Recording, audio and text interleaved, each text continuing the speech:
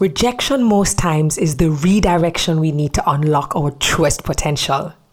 Life puts us in some uncomfortable and unexpected situations despite our efforts and plans. So how do we look at failures as opportunities? How do we deal with life's uncertainties, identify some losses as wins, all while not labeling ourselves as total losers or failures? You'll find out right here on Redirection with Terry Carell.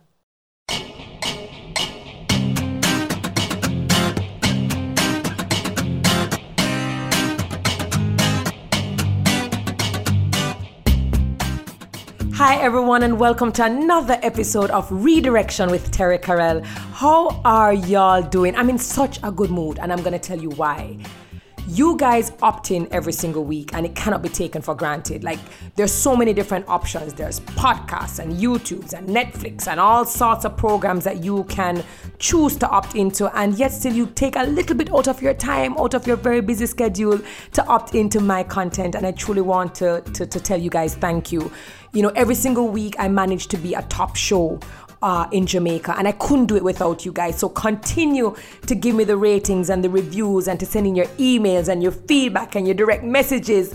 Every single one of them helps to encourage me every single week. Also continue to use the hashtag Redirection with TK across your social media platforms. And thank you to those of you who visited my website, terrycarell.com. You jumped on the podcast page, you shared your story. I'm actually going through those emails and I have already scheduled to have some conversations with some of you people. So you know what? You might actually end up on the show once your story is that of rejection turning into redirection. So let's get into today's guest, right? When I see this woman, she is a beast.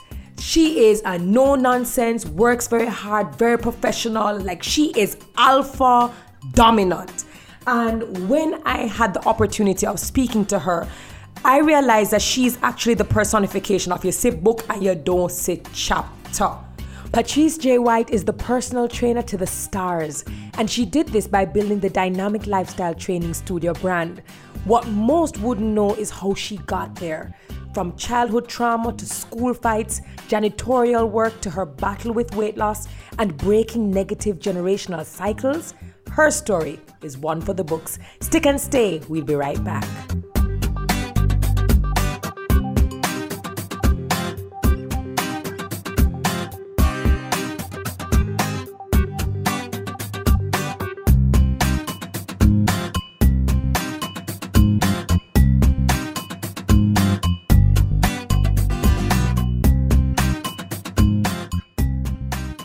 Hi, Patrice. How are you? I'm good, Mama. I'm good. Listen, welcome to the Redirection with TK. Thank you so very much for being in the chair. Now, let me just say that I don't know how you do it. And for persons who don't know you, boy, they must be living under a rock somewhere, right? But for their benefit, you are like the super trainer of trainers. When I look on social media and I see some of the biggest names in Jamaica coming to you for, diet and fitness advice, and I see you putting them through the drills, I say, mighty God, Patrice, I'm going to kill them. But you managed to get you are known as that person. Like once you sign up with Patrice J. White, you're going to ball a couple of times. She's going to make you ball for your mother, but you're going to get the results that you want. So the question I ask all my guests, you're going to get the results. You're going to get the results. The question I have is this where you thought you'd be, building this fitness empire, being an ambassador and a face for what fitness is, exercise is? Did you plan this out? No, I was supposed to be a flight attendant for Air Jamaica. That was... You're kidding. I'm dead serious. So my plan growing up was I wanted to become a bank teller or a flight attendant. If anybody years ago told me that I would be in the industry that I am in now, I would tell them blasphemy. That can't be real. Me, you must be mad. As far as you're concerned, totally not what you're going to be in the skies, flying, looking fly as well. Flying. All right, so let us take it back to the birth, the birth of Patrice. And the beautiful thing about it, and the reason why, I even started to have a program like this or a podcast like this, is because a lot of the times we see people, we see their victories, we see their accolades, we see the hard work that they put in, we see them being the masters or the top 1% in their categories. But then what we don't know is, how did they get there? What molded them, what shaped them, what defined them to be the persons that they are today. And I have to take it now back to the genesis of Patrice and where she's coming from. So tell me about your earlier years growing up and what shaped you into the person you are today. My childhood. Yes. I can safely say my childhood shaped me into who I am now. So I am a product of a teenage pregnancy. My mother had me when she was 15 years of age. Oh, wow. So I had two different factors working in my home. I have a mom who, consistently reminded me that she should have aborted me. Her biggest mistake was not aborting me. Oh. And then I have my father, when we were all living together in the same household. I grew up in a domestic violence household. So I don't know, I'm not picking up for my father, nor am I picking up for my mother, but I don't know if a part of the reason why she, I think, hates me as a child is because of her situation. She's young, she's poor, and she's you interrupted in a relationship. Yeah, you interrupted what her life could have been. Thank you. What her life could have been, and then she's now being verbally, physically and verbally abused daily. So even up this day, my mother and I don't have a relationship. So childhood for me Patrice, is this despite having seen the woman you have become, this independent, fulfilled, strong-willed? I mean, when people see you, they see someone who knows what she wants, goes after what she wants, even after becoming the success that you are. No. We'll talk about that. We can get there. Childhood for me was, I lived with my mother and my father. They were still together right up to when I was in grade 5 at all age school. When it's all age school, say, all age. Divided into primary, prep, high school. When I said all age to somebody the other day, they're like, all age? How, man? So right up to, trust me, Terry. So right up to grade 5, when I was at all age school, I was living under the same roof with both mother and father. Mm-hmm. And then my mother left. I'm from Spanish Town, so I was born and bred in Spanish Town. I grew in Comati or Ryson Park, those areas, back and forth. I'm a product of the inner city areas in Spanish Town and Kingston. Then we moved into Kingston. My mother moved into Kingston. She went into a new relationship, came into Kingston, and I was living off Bay Farm Road with her and her new partner, me and my brother, because it was just me, and I have a brother that follows me. Okay. And we started going to Tarrant Primary. Mm-hmm. That also was a rocky relationship for her, and her way of taking out her frustration. Like, even now, I don't beat my daughter. My daughter, she can tell you I've only lost my temper once with her in her 17 years growing up, where she was literally beaten, because I don't believe beating work. Right. I was beaten so badly by my mother growing up right through school, where beating for me no longer became effective, because it was normal. It was normal. So when I started going to Tarrant Primary. And did your brother experience that same kind of attention? No, man, my brother is a gem. My brother is a gem for my mother. My mother has 4 kids, 3 boys and 1 girl. And as she eloquently put it on Facebook a couple of years ago, she has 3 kids, 3 sons, where somebody asked her, but I thought you had a daughter. Because somebody sent it to me. And somebody literally asked her, but I thought you had a daughter. So she has 3 sons, and that's all that she's concentrating on. So when I used to go to Tarrant Primary, I used to retaliate a lot. And that's one of the main reasons, even now in adulthood, with my mental health tour that I have, I decided to go back into the schools with the tour because a lot of times when you see kids are acting out at school, and they have behavioral issues. Thank you very much. It's you know, nobody sits down with them to ask them what is going on. You understand what I'm saying? What was going on for me at home was there is no love factor for me at home. The closest relationship I had at home was with my stepfather. That was, you know, the stepfather that followed the new partner. Right. That was the closest relationship that I had was with him. Because if my mother is angry about something, upset about something, I feel the wrath of it. So when I was going to Tarrant, I was as bad can be. If you say, hey, a fight. And I used to But that's all you knew. And that's all I knew. That's all I knew. So I used to get in a lot of fights at Tarrant. And then I get in fight and it cost her. Because I remember once I got in a fight and I tear off the guy, the boy, is the left side of his ear. And principal call her, and I get flogging at school because that's medical expense. And you probably got flogging afterwards too. Yeah, man. And I get flogging at school, I get flogging afterwards, etc. So for me, my idea or my way of getting out of my circumstances was, Pat, you need to concentrate on your studies, finish high school so you can become a flight attendant or a bank teller. Right, because then you can escape. Then I can escape. Did you ever? Then I can escape my reality. And you mentioned so many things and you dropped so many nuggets a while ago in regards, because I am aware of your mental health tour. And now that I understand the why, the why you invested in this tour, it makes a lot of sense. And when you are a child, you don't even understand what's going on, because in your little world, you're trying to do better. You're probably trying to change, to fix and improve and just be loved. I just want my mommy to love me, and yet still nothing that you tried probably worked. Can you talk about the things that you might have I earned? I've tried to get her love and earned her love right up until I was 38 years of age. And I'm now 41. When I was 38, I had to come to the reality that it was going to happen, and that's it. But no matter what I did, so I love my father. I love my father, and that also again frustrated my mother. You understand me?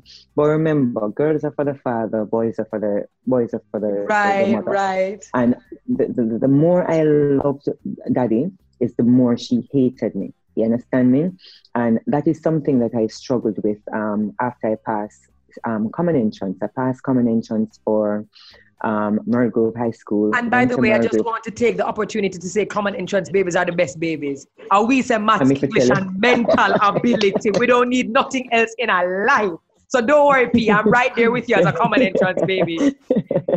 So when I passed my common entrance, I passed for Murray Grove. I lived with her right up until I was in second form at Murray Grove. Wow. So. And did you carry the same behavior, like how you said? Yeah, man. It was when I went to Murray Grove, it got worse. So when I went to Murray Grove, she moved back to Spanish Town. So we moved back to Spanish Town because that relationship was rocky. We moved back to Spanish Town. We were living at Rivoli. We were living sometimes at Patch at Manchester Lane. So we're kind of all over, etc. How did it affect you in terms of school? Like, because in school, you're in high school, you are trying to adjust and adapt. New teachers, new workload. How are you, and are you even adjusting to high school when all of this is taking place in your personal life? Well, Murray Grove was a culture shock for me. Let's put it that way. I'm from Spanish Town. I'm from poverty, Terry. So certain things I'm not used to. I never even know that there was a all-girls school. I never, when I did common entrance, I never picked from Murray Grove. I'm from Spanish Town. I'm a Spanish Townian. So my two schools on CXC common entrance was St. Jago High School and St. Catherine High School. Makes sense. It makes sense. That's all that's in Spanish Town. Exactly. I never realized that I passed common entrance until the evening. So it's not like now when like GSAT and them things that come out, from early. Right. You have to wait, whatever. You check the newspaper. Remember when correct, the with all the names, all the names, exactly. Yes, ma'am. And I went through St. Catherine, I went through St. Jago, and Patna passed common entrance. So, what my reality was I was going to go to Tarrant Comprehensive High. And anybody that goes to the high school, we knew we didn't want to go to the comprehensive high because it is called survival of the fittest over there. Oh, You wow. understand me? Wow. It was when I was leaving school the evening, somebody said to me, one of the, my fellow classmates, they saw my name at Merkel. So I remember orientation, pass the exam, very happy, etc. Because now, my pass. Right. When we went orientation to show you the culture shock, when I went, I saw Beer Girls. And when you said the wrong thing at the wrong time, Terry, that was me. So hear the wrong thing, me say. So with the boy them there, and the entire auditorium got quiet. So what you said, everybody heard that, and everybody's listening to you. You understand what I'm saying? Because remember, a lot of things was going on with me growing up. I didn't know what it was like to have a relationship, a mother-daughter relationship. My social development in terms of how it is that I relate to people and deal with people was also affected. It's very limited. And I carried that over into high school. So into high school, I really didn't have much friends. You understand me? Again, I have poverty dealing with it. When you go to school, you have the different segregation of friendships that are man, you have your cliques. You always have your cliques. You always have your clique. And I was kind of like the bounce about person because I was yearning to fit in somewhere. So you try to fit in into this clique. This is a clique where every summer they go away, they go to the USA for summer vacation, they go Christmas vacation there. You understand me? So I don't fit into that clique. Then you try to fit into this clique, but at the end of the day, I'm just always an outsider. You have your 1 and 2 friendships. You have your 1 and 2 friendships in high school. You get where I'm coming from. But I was also the outsider. So when I reached second form now, my mother, our relationship got so bad that I no longer could live with her. You understand me? My mother would come I used to take bus at Spanish Town Hospital. That was the schoolers bus stop. Back in our days, busman don't really get money. Busman don't really get money from we. Them used to stop the bus and pack up the bus with the adults, and then when there's no more seats and no more space, I used to take bus. I understand, Patrice. Exactly. So we know in order to get the bus, we used to go to Spanish Town Hospital bus stop to get bus. You understand me? Because you can't reach a terminus and try to get it at Spanish Town terminus because we're not going to get on. No. And my mother would come to Spanish Town bus stop and beat me at the bus stop. For what, just to embarrass me in front of people. No. Just to embarrass me. Like, it's, yeah, man. So Patrice, no, my mother is let me ask you this, because as a girl especially, I know students when they're coming into their own, they're discovering themselves, they're exploring, they're socializing, and their behavior and the way they think is being formed a lot from prep school or primary school into high school. As a girl, I think there's a lot more pressure because, there are layers in terms of beauty and all of these other things that go on top of it. And I want to know in high school, and of course you have the pride because you're poor. And there are a lot of poor people picnic that go to school right now that are showing up every day smiling even though they're hungry. And they show up with a little bus fare not knowing how they're going to get back home. And then there's also this pride. Explain to me how you were, and kids can be cruel. So we're also looking at what children find out where your situation is. Yeah.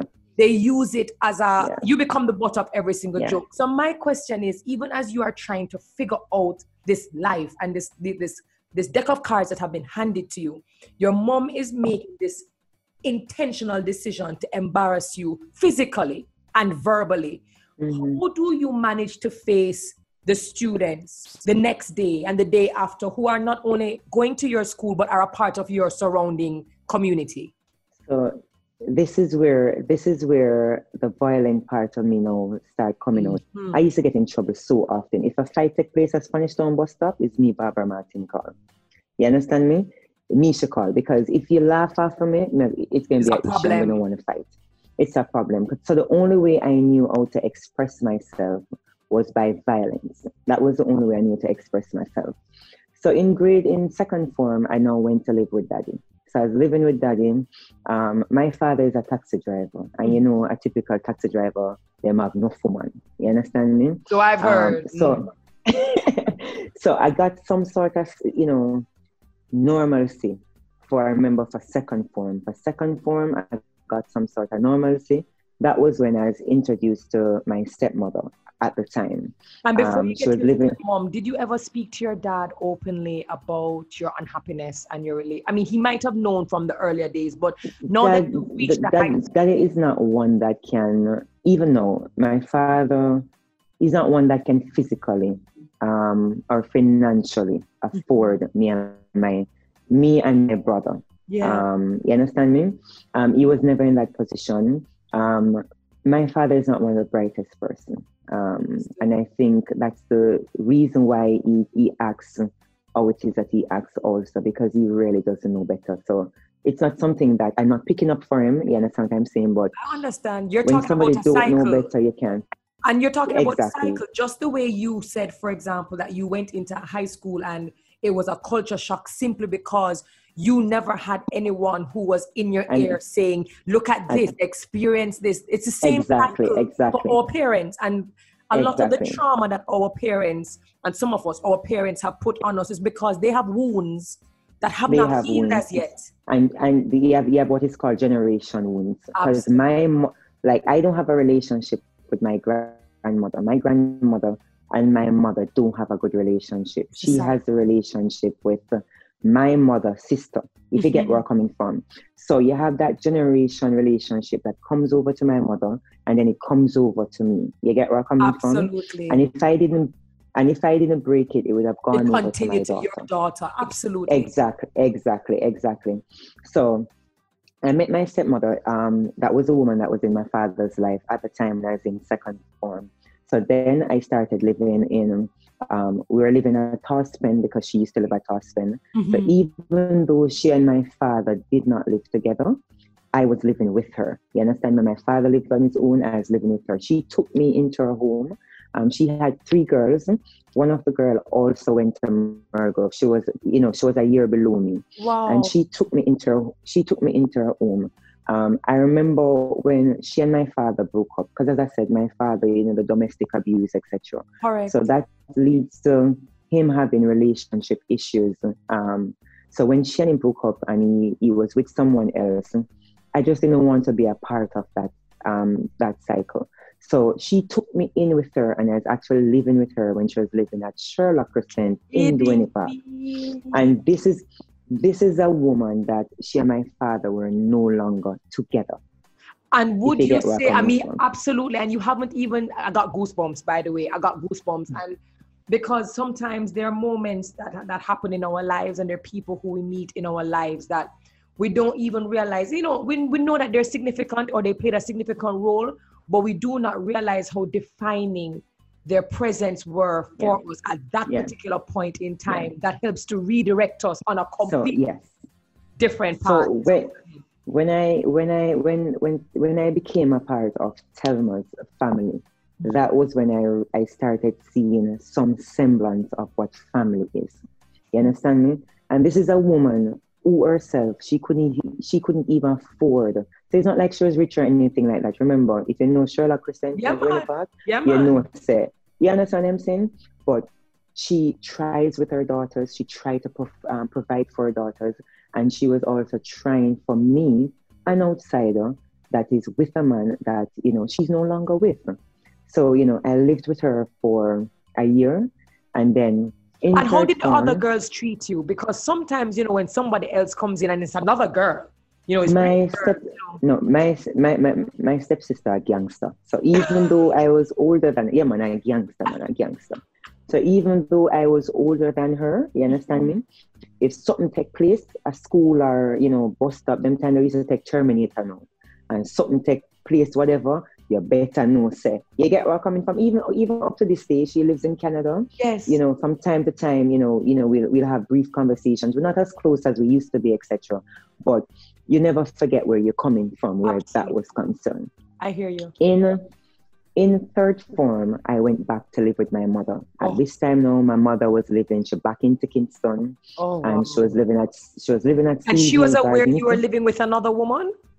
Yeah, man. My mother knows everything. So at the time, what was important to my mother was she and her friends, them, and it got already, that type of lifestyle and cycle and whatever, etc. I was living back with her at Seaview Gardens. So I was living at Seaview for like third form, fourth form. Seaview Gardens is where I learned that when gunshot fire, you dive in the bathtub. You understand what I said? Yeah, man. And the relationship then, it was the same rocky relationship. My mother was a security guard for Gleaner Company, so many times I used to sleep at Gleaner Company. Yeah, man. What's the name of the photographer that died the other day, man? Winston you talking about Winston? Yes, man. Yeah, man. He was a Sil will colleague tell you because he there. knows he was one of those persons like literally grew me up because she used to be a security guard at Gleaner Company for my at Tarrant Primary. So he knows me. So even through my Barstool days and stuff like that, you understand me? He remembers me, but yeah, because I used to live. Gleaner used to be like one of my ramping ground because she used to work a lot of night shifts. You understand me? So the relationship between her, you know, me and her, it was really, really rocky. The relationship between my brother and her now that follows me was rocky too. My brother ran away. My brother was living on the streets. How old would he have been? Because you are in fourth form and he was behind you. Yeah. So how old would my brother, I think my brother and I are not close. I think we're probably like 3 or 4 years apart. Wow. So he was living, he was a street kid. She couldn't find him. That was just how horrible the situation was in our household. How are your grades, Patrice? Because I'm trying to, listen, I'm hearing you speak. And you know, I think it's important for me to say this now, and I say it all the time. When you see people doing what they do at a level that they do it at, celebrate them. You know, I find a lot of persons like to look at people at the level that they are and they try to find fault, they try to criticize, and they have absolutely no clue where people are coming from. They don't know how many losses they took to get to where they are in life. And I'm listening to you and I'm looking at you and I'm going, how? And how are your... You see why I'm rough? You see why I'm rough, Terry? That's why I'm rough. No, like, no, I understand how you make big man like Elephant Man, you know, and all of these, you know, people who we see in society as strong persons. No, I understand how you have the grit to make these people, you know, really bend in order to get the outcome because, you have been through that literally. So my question is, even though we understand, we can understand why you're acting out, what about your grades? Were they affected or were you able? I was not the brightest kid at Mergrove, but as good at swatting. You understand me? As good at swatting. So I was able to get the grades that I need to go to the next form, because of swatting. You understand me? And surprisingly, I was shocked when I got 5 CXC subjects when I left Mergrove. Because I never even the only thing I expected to pass was accounts, because I love accounts. And well, you said you wanted to either be a bank teller or you want to be an accountant. So I can understand why accounts would be accounts and that was the only thing. I never expect to get all I want in history. Like, I'm like, huh? You get where I'm coming from? But I was good at swatting, which works out well for me. So I was with my mother up until fourth form. My mother by this time now got two additional kids for my stepfather. So there are now 4 kids in the household. Seaview Gardens. Relationship with her, my stepfather, wasn't the best. And when it's not the best, then it comes over into the 2 older kids, which is me and my brother. But my brother just got fed up of everything and left. My brother has rheumatic fever, so he suffers from that condition and also a hole in his heart. So after living on the street for over a year, he decided that nothing can worse than home. He was living on the street for over a year. So as far as he's concerned, nothing can worse than home. So he came back. So then for me, going into fifth form now, the relationship with my mother, we just could not live under the same roof. So I started catching with family. So I remember that I moved to Kencott and I was staying with my cousin in Kencott. And that was where now my sexual abuse trauma started. You know, when you live in the ghetto and the area leader for the area have them eyes on you, it's either you do what they want or we have seen it repeatedly played out. And you know what? We've always heard about it, and it's something that we speak about. Some of us in hush circles, some of us speak out about it, but it just does not ever seem to have a a solution, or there doesn't seem to be any one body or organization that is trying to rid us of these men having the position and the authority to threaten families into submitting their daughters to them. Yeah. Oh, yeah. For me, the truth of the matter is, for me, my first experience was when I was at CSU. That was my first experience, but it became a repeated experience when I was living in Kennecott. So I was staying with my cousins in Kennecott. I was dealing with the issue of being repeatedly sexually abused by the area leader in the area. And then I'm in fifth form, and my own thinking of, I am not going to become a statistic of the inner city. The statistic of the inner city is, hold on, where did you get that level of thinking? Because you have girls who would have just said, all right, they would have yielded. They would have surrendered. They would have just said, okay, this is my life. I can't do anything about it. My back is against the wall. I can't go nowhere. I don't have no money. I am a minor. Who is here to look after me? The person who is supposed to protect me is also beating me. They would have surrendered. What is it about you, or where did you get that mentality where you are like, this is not it. This is not my life. I will not be defined by what I am experiencing now. I don't know. I think it comes from just me just naturally being a fighter. It's a Leo in me. I'm a Leo. So I think it comes from me just being naturally a fighter. I don't know. I like now I'm older, it affects me differently. You understand me? I'm not as strong as I was when I was a child. I break down a lot now that I'm older. When I was a child, I was like, yo, I'm just not going to get pregnant. I'm going to fight my way out because I am not going to become a statistics of where I'm coming from. I'm not going to become a statistics of my situation. I had to leave my cousins because they then stole my sexy subject money.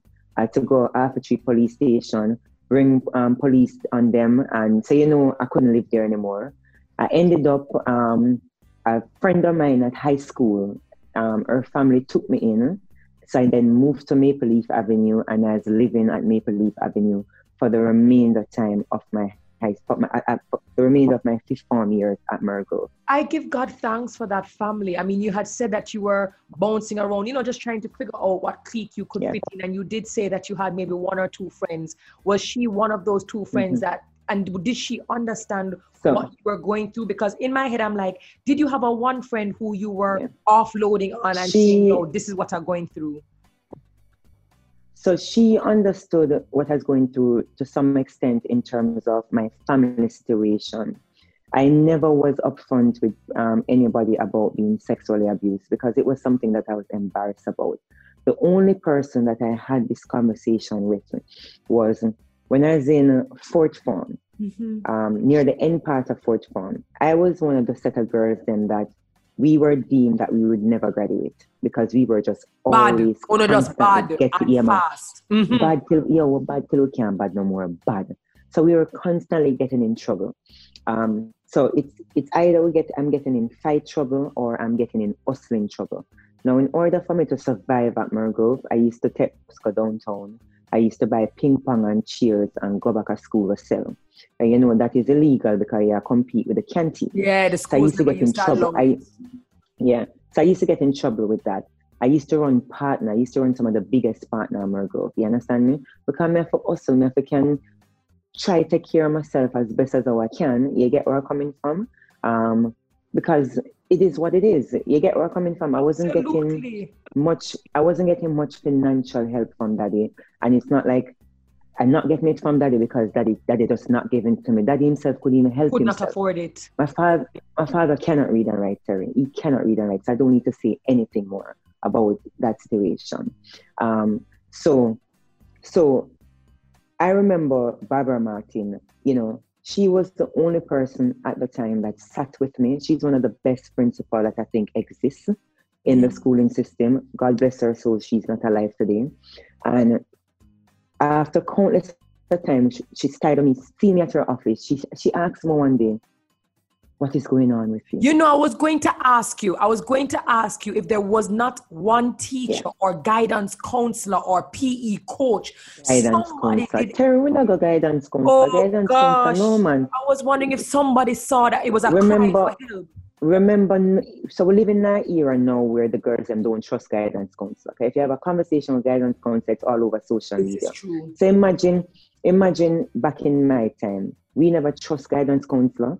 You get where I'm coming from? And we never have social media then. But Mrs. Martin was tired of seeing me come into her office. And I guess she saw potential in me and she asked me, what is going on? Mm-hmm. So she was the person where I opened up to in terms of being, the sexual assault, the abuse, the family situation, just everything. You understand me? And she tried her best to assist me as best as she can. You understand me? Because it's not like she could take me and bring me to go and live with her because I don't know what her situation is. Correct. But she tried to help me as best as she can. And I remember she looked at me once and said to me, you understand me? Patrice, if you continue on this path that you're going down, you're going to become a product of state-owned. And Terry, I never understood what she meant by then. You know when I understood that? When I did my mental health tour at Olmsted Girls Home. Yes. But at that time, I never understood what she meant. I just know, say, all right, so she has to can't sound right. You get where I'm coming from? Yeah, it don't sound too good. So I don't sound too good. So for the remaining of my grade 5th form years, I tried to, you try to walk that clean path, but so you still get in trouble, but the trouble is not as much as before. You get where I'm coming from? So you're trying to heed her warning, even if you didn't understand. She was trying to give you good advice. I'm trying. And then now I had what you call it, like a good Samaritan. His name is Joseph Thompson. He from Spanish Town, same Spanish Town. He has a shop that was right beside. It was one of those morgue places in Spanish Town. Can't remember the name of the shop. That sells supplies and stuff. Right. And so he was a gentleman that a lot of us school kids, you used to flock to him. So you want to escape, you go to him shop. Yeah, he was a safe haven. Mm-hmm. He was a safe haven. So you also have that. We also have that with him. When they stole my CXC subjects money, he was the one who gave me back the money to pay for my CXC subjects. So if it wasn't for him, I probably wouldn't have such CXCs. So I probably wouldn't even know what would be the chart or the course of my life from then, because I really don't know. So I had that. So you have persons there who try to help you or try to be there for you. But remember, where I'm talking from, I'm from the inner city. You understand me? So these are not rich people. These are people. Correct. These are all people who are almost in the same position, but they're just trying to help you do a little bit better. Thank you very much. In same 5th form now is when my ex-husband and I started talking. So when I went to live at Maple Avenue, that's when we met, and then that relationship developed. So I get that assistance now from his family. You understand me? Gotcha. When I went to, so I graduated Mergrove. So I remember I graduated. And you get your account. You get your account. Girl, couple things. History, yeah. Number one, my year group was one of the baddest year group at Mergrove. We almost didn't have a graduation. You understand me? But so this is how we made graduation. We made graduation based off how it is that we were performing academically. No, we never really have much friend then, because remember I tell us, say, try to fit into the different right, and you're fighting. There's always going to be and I was fighting. So I never have much friend there, and I lost friends because I was one of the few that made the graduation. So here I was, quote unquote, supposed to be one of the bad girls then. But then I'm one of the only few that's graduating out of the bad girls, and that means I'm pretending that there's a bad girl, if you get where I'm coming from. Man, absolutely. Then when I passed CXC and I got my 5 CXC, clearly, it was obvious that clearly me that pretend something that bad. If you get where I'm coming from, because if you're that bad, you're not going to take up school. Of course, because remember, you were already deemed as one of those who now going to become nothing. So right now, it's like you're tricky. You're tricky. Let me tell you it played out. So I graduated from Mergrove this week. So example, I graduated the Wednesday. Uh-huh. The Monday morning, I started Duff's Business College. So I was able to go to Duff's Business College because of my ex-husband's mother. You understand me? Yes. she gifted me the opportunity of continuing my studies. So it's either I go back to sixth form, or or I go to business college. Couldn't afford to go to quote unquote university or pre-university, etc. Because we just couldn't afford it. I wasn't interested in going back to Mergrove. You understand me? I really at them time the Arden sixth form they're kicking out the boom. You know, right. The sixth form is the Arden sixth form. But so I never even tried applying to Arden sixth form because first off, they're going to take back their graduates first, and then any space leave, it's not going to be for me because I was just not the brightest. Mm-hmm. So I went to Duff's Business College. So I remember starting Duff's Business College the Monday morning, right after graduation, along with another girl. What's going through your head? Are you more comfortable with the idea that I'm going to make it? I'm going to make it. I was successful. I became my focus in terms of life changed the first time I was raped. You understand me?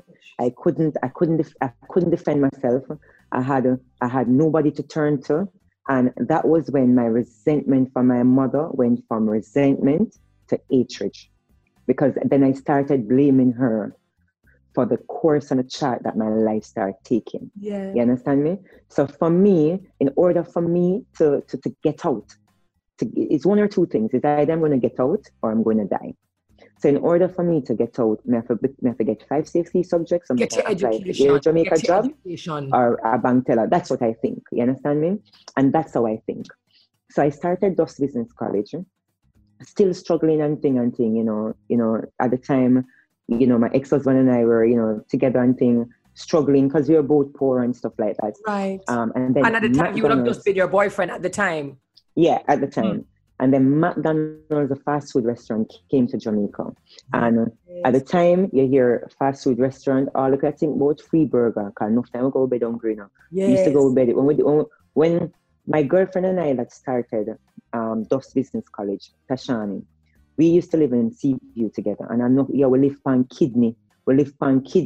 Or I used to live at Seaview and Sean used to live Waterhouse. I think so. But we live on Kidney till we're weak. Kidney are the staple in our house. Kidney and chicken back and stuff like that. You get where I'm coming from? So when you hear McDonald's fast food restaurant, you hear burger. You hear luxury food. And fries. Yeah, man, luxury food. You're hearing luxury food. So I went and I applied for that job. I was going to business college in the day and I was working McDonald's in the night. When business college is out, when school up on holiday and thing, you get, you shift them, you might work like an early shift and stuff. And I'll never forget. And that again became my driving factor in terms of I must become successful. So kids can be mean. Kids can be mean. But we know this. Kids can be mean, no matter what generation it is that you're in. And I'll never forget, my first job at McDonald's was as a janitor. Up to now, I still can manage them big yellow bucket there. The big yellow industrial buckets. So I used to, when you come in the lobby of McDonald's, I'm the one that used to. So hold on, Patrice, hold on. So when you say you applied to McDonald's, it wasn't cashier again? Mm-hmm. No, girl, we never. It wasn't packer. Hold on, it wasn't rapper. No, I never. No. And shoveler on the fries. So. No, never. I never start out there. So start out when I mop the floor. Start out when I mop the floor till I move to thanks for making it McDonald's. I may take your order. Yeah. So you're saying you were mopping the floor. So I was one of the janitors them at McDonald's. So when you come on the branch that's on Constant Spring Road, I think that's what's there now, Juicy Beef now or something like that, right beside the gas station. When you come in, because that was my staple store. When you come in, I'm the person that you will see outside in the lobby, mopping the floor, sometimes fighting with the big yellow bucket. You get where I come from? And the mop heavy, and the heavy mop. Bucket. And the heavy mop. And then you have to try ring it. The thing where you push it to ring it. To squeeze it. I was a person. Yeah, man. I was a person. And by the time your fellow classmates or schoolmates that you were at Mergrove with your idol, at sixth form, or some of them went to pre-UE. I don't even know if they still have that now. Pre-UE, pre-UE, etc. And I remember one of them, a set of them came in, and I literally heard when one of them say, yeah, man, we know that she never da come out to nothing. Cause you know them girl a bad girl at school. You understand what I'm saying? Yeah, so basically you were exactly they in their expected head. that. Yes. They expected I was where they expected me to be. I was where they expected me to be. So I was with McDonald's. I moved my way up McDonald's chain. So I moved my way from, I was on the front line cashing, or I'm at drive-thru, thanks for making it McDonald's. How did you get there? Because and I get goosebumps. Like, I love stories like this, because a lot of the times I tell people, you're not always going to get the big job right on top. Sometimes you have to start small and then you work your way up. So I started, the wife influence, etc. until, so they call us crew. We're crew members. And then, you move, I guess, after performance and stuff, they started training you. So you move up in terms of crew member. Then I remember a mutual associate of mine I know came into the store, started working, and was wearing a blue top. Yes. You understand me? I'm going to go to him and say, oh yeah, wear blue top. Yeah. He was in a higher position than me. And I'm like, them time them they duffs me. I'm an honor roll doing accounting and business diploma. I'm like a 5 6 You're shutting it up, but you're doing it. So I don't understand how it is that he can come in a higher position than me. He came in as an AA, administrative assistant. Yes. So they're the ones who do like the payroll, the staff payroll and stuff like that, and the admin stuff, check off and stuff like that. And someone said, oh, what kind of qualification you have? And when him tell me, I said, but I have more than you. So I then went to the general manager and said, hey, I have 5 CXC subjects, plus I'm in business college doing an accounting and business course, right? Exactly, you understand me? And he said to me, I remember the Friday evening I spoke with him, and he said, come to head office following week and meet with him. And 2 weeks time, I started doing AA training. So I was the one who went after that position. I went because it's I saw somebody attitude of audacity. But not only that, I tell people all the time, don't sit down and wonder. If you want to know something, you have to do something for yourself. And what you did was you ask. And only when you ask, can you get the answer. So you basically ask, you get your answer, and you say, oh, but wait. But this is me. Mm-hmm. And you took on the role. Fantastic. Yeah. And then I got promoted. From that now, I got promoted to manager training.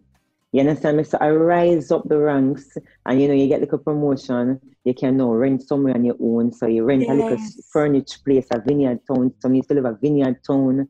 You understand me? You try. And I left from McDonald's. So when I finished off now, I left from McDonald's and I got a supervisor position at a cellular company that was on Malines Road.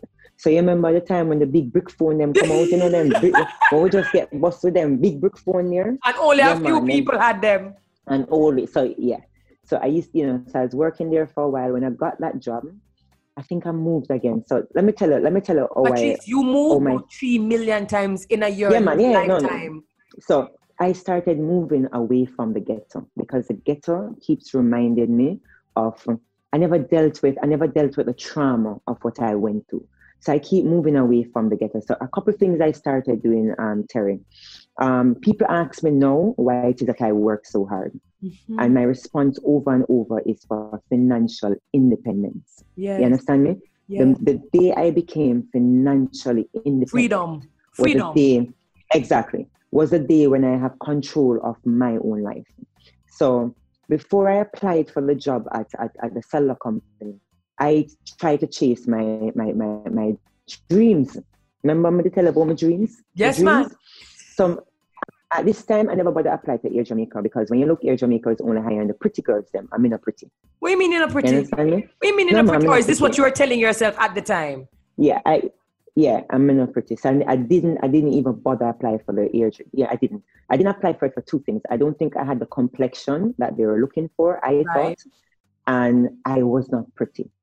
What you believe their standard of beauty was. Their standard, exactly. What I believe their standard was. So I tried for the bank position job, and I turned up at one of the prominent banks right now. As a matter of fact, they turned out to be even my main banker right now. And I applied for that job. You understand me?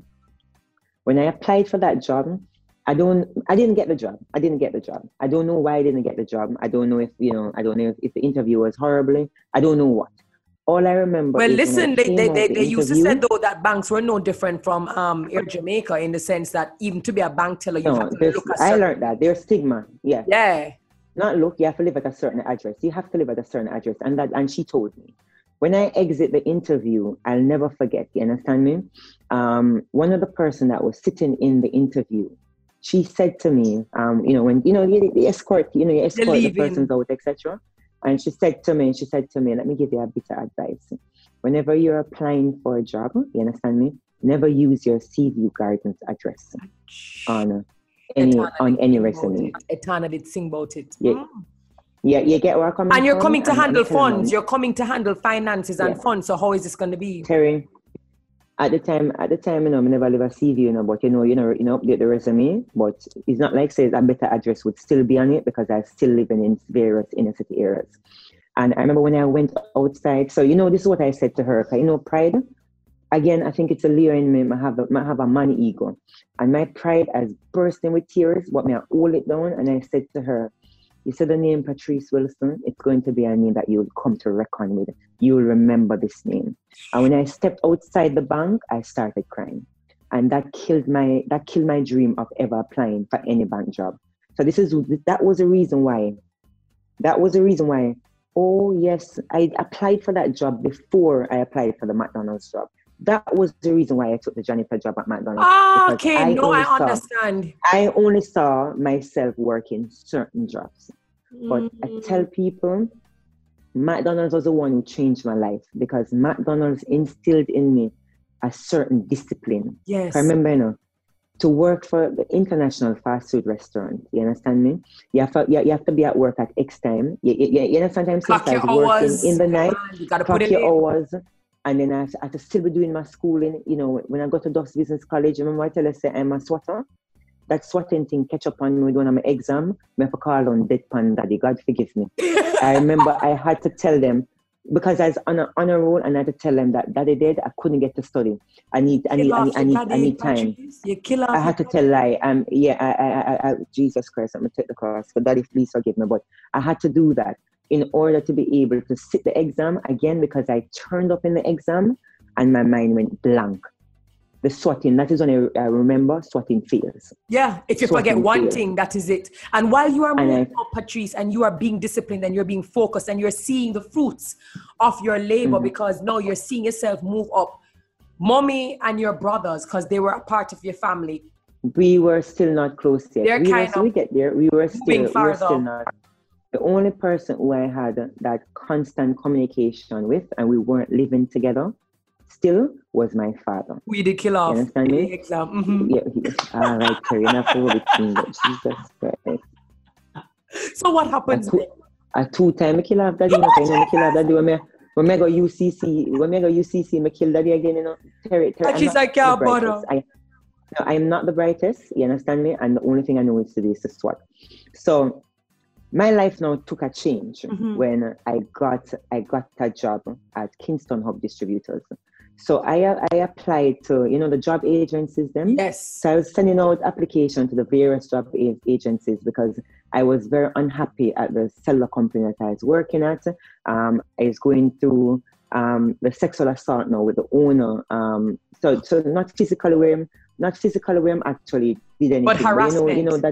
The harassment. I was going through the harassment of that, and I can't do without a job because remember I need a job to pay bills. You understand me? And we talk about the financial freedom because you don't want to go back wherever. Exactly. So I was applying for jobs at different, the job agencies, the different agencies that you'd send your resume, and if them get your job, them take like probably the first 2 weeks out your salary, etc. So I got a phone call from Kingston Hub Distributors that was looking for a party service manager. Turned up, they were at Mullines Road at the time, turned up, did the interview for the job, didn't get the job because I didn't have my experience. But you know what they saw?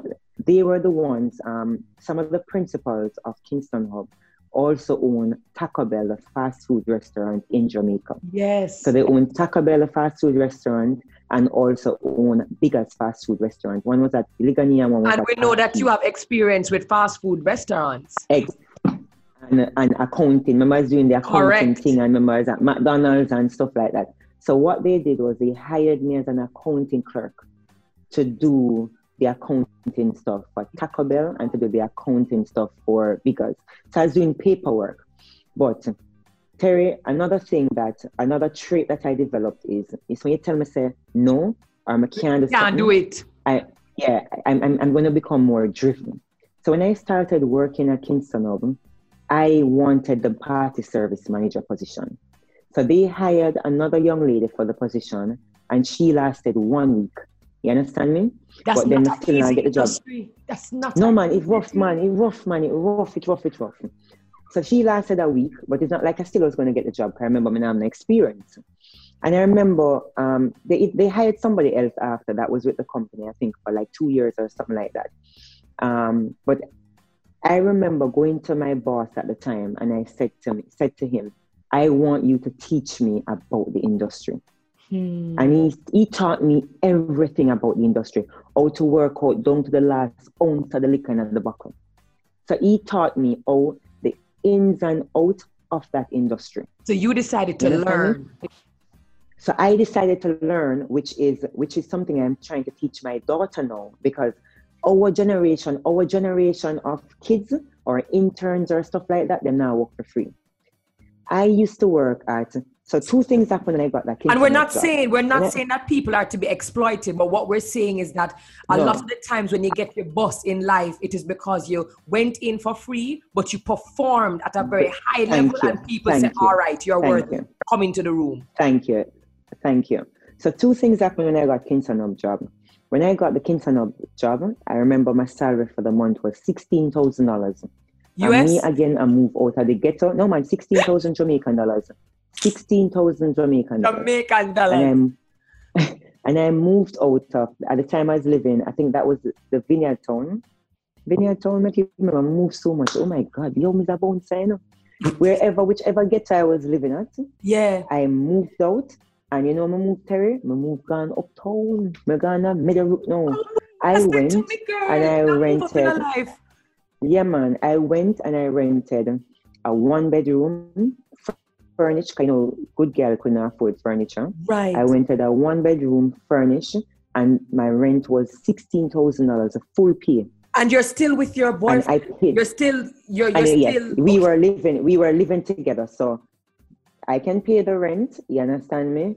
Him carry me to work and stuff. Oh, another thing that used to happen.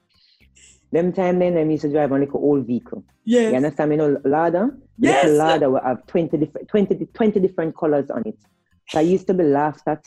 I used to be laughed at the end part of Mergrove. I used to be laughed at Duff's Business College. I used to be laughed at, because them Lada, beer nice it make and smoke and the two color is when you prime it, the primer color. Yeah, man. We were two poor people. It's okay though, because that ladder got you that's where we're coming from. That ladder got you where you needed to get. So he would carry me to work and pick me back up from work. You get where I'm coming from? So I didn't have to worry about, the expense of getting to work and stuff like that. So I moved out of the ghetto. So for me, I need to get the party service manager job. Yes, because ma'am. That is me moving. That's me moving up. So Peter Wong taught me everything that I needed to know in the party service industry. And I used to work a lot of times free in the night because, party keep a night time. So I used to work my 9 to 5. Do your accounting for the Taco Bell and yes. Mm-hmm. And at nighttime, I used to work in the service at nighttime free. Now, let's use Good Times as a party. Yes. Good Times done, example, 5, 6 o'clock in the morning. And the staff bus them carry by the time the staff bus don't drop home staff and everything, because I have to take the bus as everybody else, the same staff bus. When the bus drop home, if the bus drop me home at 7, 8 o'clock, I better be at Beverly Lopez work by 8:30 because they are two different jobs. You understand what I'm saying? And the one you're actually hired for is the accounting one. is the accounting one way barely covering my bills. You understand me? You're a beast. But then I worked my way, and I proved. I became a dominant force at Kingston Hub Party Service, where a lot of the clients, even though there was the party service manager at the time, they were coming. Everybody knew me as her sidekick. If you get where I'm coming from, yes. Everybody knew me as her sidekick. So when she no longer was in the position, when she didn't renew her contract, I then got the position. And when I get the position, I never even was called party service manager, supervisor. If you get where I'm coming from. Yeah, man. And I never got the company card that she got. You get where I'm coming from? But why? You have the grades and you now have the experience. And clearly, I don't know. Based on what the clients were saying, you clearly were the woman for the job. I sometimes drive the car, but I never got the company car. That was never a part of my package. And if you get where I'm coming from. Absolutely. And I accept it for what it is, because that catapulted me, whatever the word is, Terry, to me launching my own business. So, I got married. So I got married when I was 19 years of age. So I got married the first year when I started working at Kingston Hub. That same first year, I got married and I started working there. My mother, by that time, had left Jamaica and she was working at Cayman. So she was in Cayman, working in Cayman. My brother now, there's another thing that took place in our lives. My father went through the process of finding out that my brother was never biologically his own. By that time, his biological father now had filed for him. So, he no longer named Wilson. His birth certificate had to be amended and now has his father's correct name. Everything was changed. So my brother now left Jamaica. You're here. My brother left Jamaica to migrate to his rightful family. Because in order for him to migrate, DNA test now proves that he is. Yeah, he is. So there's no family thing right there. Then now you have my two younger brothers. They were living with, at first they were with their father. At first they were with their father. I don't remember where Andrew went. I think Andrew went to Cayman to something like that. But they were now living with some guardian of the state or whatever. Some guardian, not of the state. Right, so you're clearly showing how the family just does not exist. Yeah. Everybody's just in their own place. So they were living in De La Vega City. You understand? While I was working at Kingston Hub. So I was at Kingston Hub, I think, from 1999 to 2004. I went into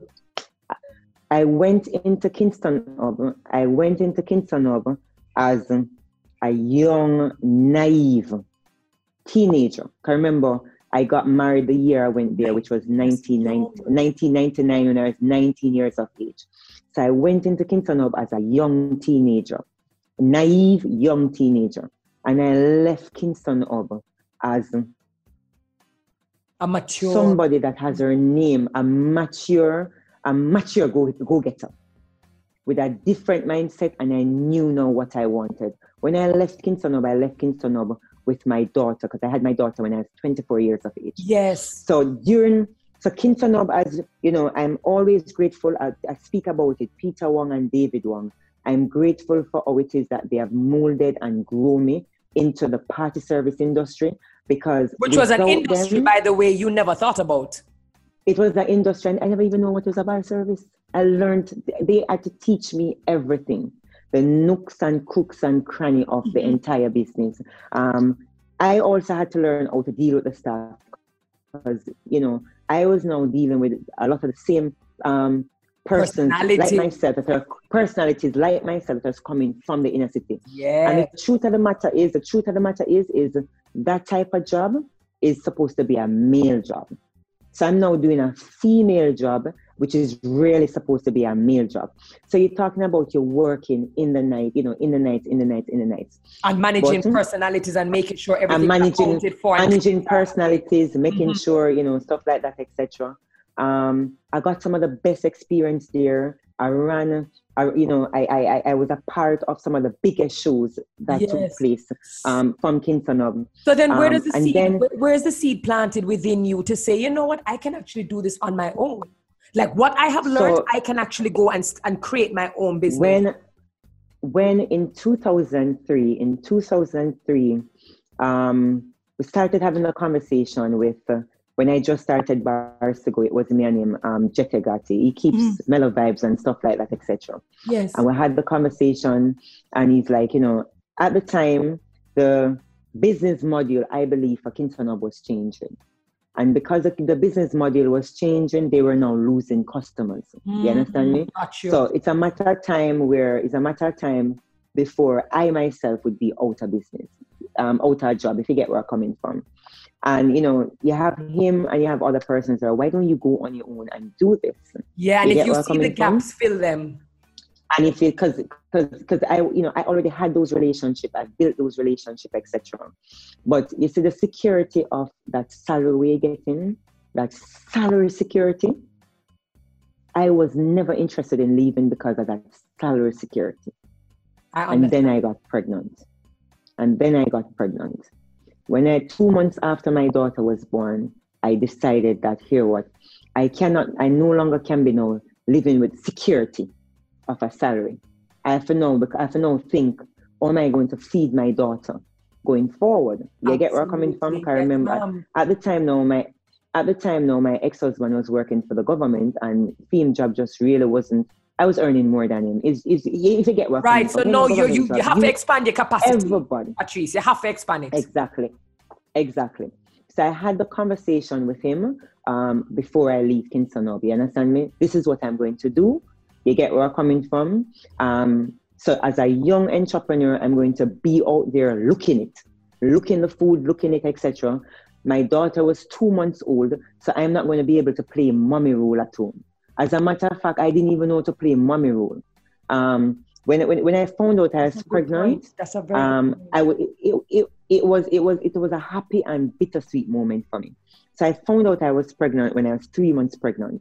You go through the cycle of missing what you're supposed to miss to know. So you're pregnant, never even realize that. You get what I'm you're supposed to take your prenatals and everything already in a Patrice, and you gone 3 months already. And I found out I was pregnant at 3 months old, and it was a bittersweet moment for me. The pregnancy itself wasn't a horrible pregnancy. I was fit, and anybody who knows me from Kingston Hub days and will tell about, you see her in the bar with her big belly and she rough same way, and she moving. I was, the only issue I had with my pregnancy was I had morning sickness right up until the day when my water broke. You get where I'm coming from? And I couldn't take any prenatal. I didn't take any prenatal. I couldn't take it. I couldn't take gravel. So I lived again on a lot of kidney, liver, milk. It's all these things that I OD'd on. I can't eat them now because I did OD on it. The only thing I know I'm able to drink is milk. Question, Patrice, did you ever fear, now that you're pregnant and looking back at the relationship that you had with your mom, or the lack of relationship you had with your mom, was there ever a part of your pregnancy where you were worried and fearful if you would be the right kind of mom? Did you ever fear that you could possibly be your mom? That's why it became a bittersweet moment for me. I know nothing at all about family structure, Terry. Nothing at all about family structure. I know nothing at all about. So let me give you a background of my working history. Remember, I tell you that I had a hard time fitting in with any group at school. Whenever I'm in the working industry, I had a hard time fitting in also. I just didn't know where I fit. Yeah. You understand me? And it comes back to how I was socially developed. Like it came back to that. Oh, I socially developed. If somebody do me something, it's black and white for me. I just cut you off. I don't want to hear anything. I cut you off. And that's how I am right up to now. I just block and move on. You understand me? When I got pregnant, my mother was living in Cayman at the time. We started communicating briefly, like communication, not briefly, like communication. Right. And instead of my mother being happy for me, or I thought, no, this would be an opportunity for us to have a relationship. She was more jealous. Heal, for Christ's sake, heal. And heal. She was more jealous of the relationship that I had with my daughter's grandmother. You understand what I'm saying? So I just realized right then when I needed somebody to teach me about motherhood and how to tend to a newborn and stuff like that, it would not have been my mother. So it wasn't her. It was my daughter's grandmother. Then I went out and I started my own business. Yes. When I started Bars to Go, I had to work. It was, I hit the ground running, working. And for the first 2 years, I barely saw my daughter. I remember that brand. That brand was a premium brand that served all of the best parties. It was a lot of work that was put in the brand. Two things happened. I had to go back into a 9-to-5 job kind of setting in terms of when I was building my brand. So I was working at Main Event for a brief stint, a few months, etc. Had that relationship with both Salah and Richie, which also helped my brand, helped the Bars to Go brand develop. That's awesome. So that helps me. Another thing that helped my brand was the same Good Times guy, Bobby Chantrell. Mm-hmm. So when I went on my own, Good Times was the first big party that I did. And I remember Bobby said to me, Pat, the amount of cash that passed through our bar, they have the security of dealing with a company. So if anything should happen, there's a company responsibility. Right. Suppose something happen. You understand me? And I said, Bobby, I'm the one who have been dealing with Good Times for the past so much years, etc. And both him and his business partner, Eman Jerome, they trusted me, and I was able to do Good Times Bar. When I started out Bars to Go, we started out Bars to Go out of one truck back. So we send the truck back, go Reneville. Yes. Again, it's relationship. A lot of times persons are afraid to take risk.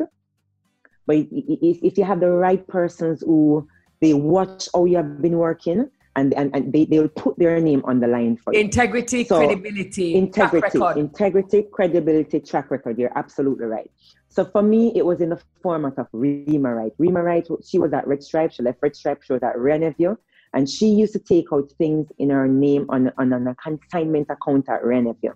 And I used to use a truck from St. Kingston Noble. One of those truck drivers, renting back and things. Yes. And he used to go Reneville on a Friday, pick up the things, then we do the party Saturday, Sunday, and then care about the things at my Reneville Monday morning, and then second. Mm-hmm. That was a big risk doing it, because can you imagine him park up him truck Saturday night, Sunday night, and somebody thief him truck? If you get absolutely.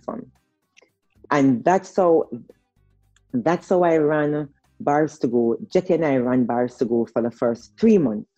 Then Bars to Go became bigger than just a little hustling thing. And my business partner and I weren't seeing eye to eye, because this is how I believe. You make money, invest it back in the business. Yes. Whereas I was in a relationship with a promoter. And this is our promoter thing. You make money, you split the profit. And you get where I'm coming from? I get it. Two different principles. Exactly. So it's two different principles. So it started causing friction between me and him in terms of, this is somebody that we were friends long time before we got into business, but we have two different business philosophy. You understand me? So eventually, he sold me his shares of the business, and I went on. And even now, in Mukiada, and say, I was stupid, and I should have listened to Pat, because Pat was the business person. And I went back to my trauma land. I went back into Kencott, and I rented that warehouse in Kencott. Wow. That's where we set up shop for Bars to Go. You understand me? Work the industry. I formed some good relationships with key people that helped me along Bars to Go with. So when people ask, about the success of Bars to Go, or they will say, boy, Bars to Go was such a successful brand. It was such a nameful brand, household name. Sometimes when you go to the parties or you went to the events, once you heard Bars to Go was serving, you automatically knew that you were going to get premium service. That is what it became synonymous. And it came from putting in the work. But it wasn't me alone. So when I left Kingston Hub and I started Bars to Go, around 4 months after I started Bars to Go, Kingston Hub put an ad in the paper to say that I'm not affiliated with the company, and I'm not allowed to do business on their, because I think in their head, they're trying to figure out how it is that I'm doing it. Correct. Whereas I was never doing anything, using anything from Kingston Up. It was Rima Right. Got you. You get where I'm coming from? Got you. So you realize where I'm getting from. It comes back with key people who believe in me and believe in the brand. So there's several things that happened now when I went on my own. Solomon Sharp and Richard Beer assisted me in that, in terms of pushing me in the main event, in terms of pushing me in that direction. You understand me? Even though my working relationship didn't last long with them, I then had a business relationship with them after, where whenever it is that they were doing bars, etc., it is me. You understand me? Good. Then you had a man that started working at Red Stripe at the time when Smirnoff, Zachary Harding. Yes. And I tell people, even to this day right now, even to this day right now, even with Dynamic Lifestyle, I'll take up the phone, Zachary, I need your help. And you get where I'm coming from? So Zachary Harding was at Red Stripe, the company itself. You understand me? Yes. In charge of Smirnoff. And Zachary played a pivotal part in my company's success and the direction of my company. When Zachary left Red Stripe and went to Wisynco, it's the same thing. So even though I was putting in the work, yeah, man, you understand me? Because I was turning up, I was doing the work, I was working. When you come into the bar, you don't know who is the owner from who is the staff, because you were seeing me there. Work, yeah. I also had help from key persons in terms of the direction to chart me. And that's a great point, because what you're also trying to show people is that even if you're good at what you do, and even if you have a great attitude and mindset and approach, and you're putting in the work, that is going to take you far. People are going to notice it, but it still means that you need to foster the right relationships. Yeah, you need to have the right. Thank you. And to expand. Thank you, Terry. You need to have the right relationship. And for me, that played a pivotal part for me as a ghetto girl breaking into the uptown market. I hear you loud. Because you had another uptown service. Remember, Bars to Go then became the service that took over Bacchanal Carnival. The Carnival. I was doing Bacchanal Carnival. I was doing Byrony Carnival. I am not from Bacchanal social circles. Right. You get where I'm coming from? Absolutely. And I remember I was in a setting once at the deck, and there's a group of person there, and I was in that setting, and the person said, I don't know why it is that they keep using an outsider to do the bar. You don't fall in them class. You're not in them category. They need to use the other bar service, because the other bar service is one of them. I think somebody is related, and it's one of them, and he's from the same social class, but I am an outsider. You understand what I'm saying? It's all right. You've always been an outsider. It's all good. But I've always been an outsider. Good. And I think that also, because of the fact that I've always been an outsider, it continues keeping me on the outside, because I am not doing what you're expecting me to do. You understand me? I'm doing the opposite of what you're expecting me to do. Yes, ma'am. And then now I have key persons now that I met at Red Stripe that guided me. It's a David DaCosta, man. Dave DaCosta. Dave DaCosta was Guinness brand manager. You understand me? He left and he went, he started working for Diageo Global. Yes. Even when he's in Africa working, no matter what, I could still reach out to Dave. You understand what I'm saying? He guided me a lot. But that's a reflection of who you are, though, because these names that you're calling, and I need my listeners to understand that these people are not going to put their name and sign them name against anybody or put them head on a block for anybody unless they truly believe this person is worthy. That shows you your level of professionalism, your work ethics, and your attitude. So I have persons like those in my corner. You have the Safia Cooper. Mm-hmm. You have, at the time now, my mother now. So here where things get turned with me and my mother now. So when I started Bars to Go, my brothers, I remember I had my second brother. So he would be the third one in the order. In the order. He started working with me. I took him into the company, etc. And he was one of the party service coordinator for me, etc. Cool. Stuff like that. My other brother is like me. Him is a troubled child. He's like me. You get where I'm coming from? And he used to get in a lot of trouble. Remember, when you live at De La Vega City, what happened with Spanish Town? Two things. You either will go with a Klansman or one or the, you know the gang thing. Right. Yeah, you pick or choose. You pick your battle. He wasn't involved in a gang, but you're friends with persons who are in the gang. And I remember once my Andre called me. He was at work and he said that he just got a call from Adrian. Adrian apparently is in jail. And I said, you mean Adrian is in jail? Apparently he was picked up in a police raid 2 days ago and he's at the police station, whatever. And then I got upset, I remember calling my mother. I'm like, when are you going to learn to be a mother? The hell? Correct. You leave these kids with a guardian. To just grow on them own. And he's not home for 2 days and the guardian don't realize that nothing. You get where I'm coming from? And I remember I had to call Tara Playfair to get a link to somebody at Spanish Town Police Station. Bottom line is, I had to turn up at Spanish Town Police Station. And, so what they did was apparently run him to the system. There's no fingerprint on him. Right. The police was explaining whatever, etc. And I'm like, but why is he still here? He's underage. Why is he still here? And the police said to me, yeah, act like something will come from Spanish Town good. You understand me? A good man, this and yeah. And I let him talk and I let him hype and I let him go on. And when he finished, I said, I am from Spanish Town too. You understand me? Born and raised and grew in Spanish Town. All of them bad area where them come from, I've been there, lived there. Manchester Lane, Tivoli, Manchester Lane, Tarspin, Rivoli, all over. You understand me? Signum, and all over. Anyway, they eventually let him go and ting. And, he was still with the guardian because I couldn't take him in. There's no way. When I could even take Andre and Andre can be around me. Right. Adrian is a person where Adrian is like me. He's a troubled child. And you have your daughter. Child. Remember, you still you have a daughter. You have exactly. You're trying to make everything work, etc. Then my mother had to come back to Jamaica now. Oh, Terry, I missed out that 1 year. In trying to build a relationship with my mother, when I was at Kingston, my mama tell us a lifestyle going nice to me. Yes. I see some sort of semblance of life. I yearned a relationship so badly with my mother that when she was getting married, she couldn't afford a wedding, just to go to the registry, whatever. Right. And I was the one who went to a Chinese restaurant, rented out to do a dinner reception for her.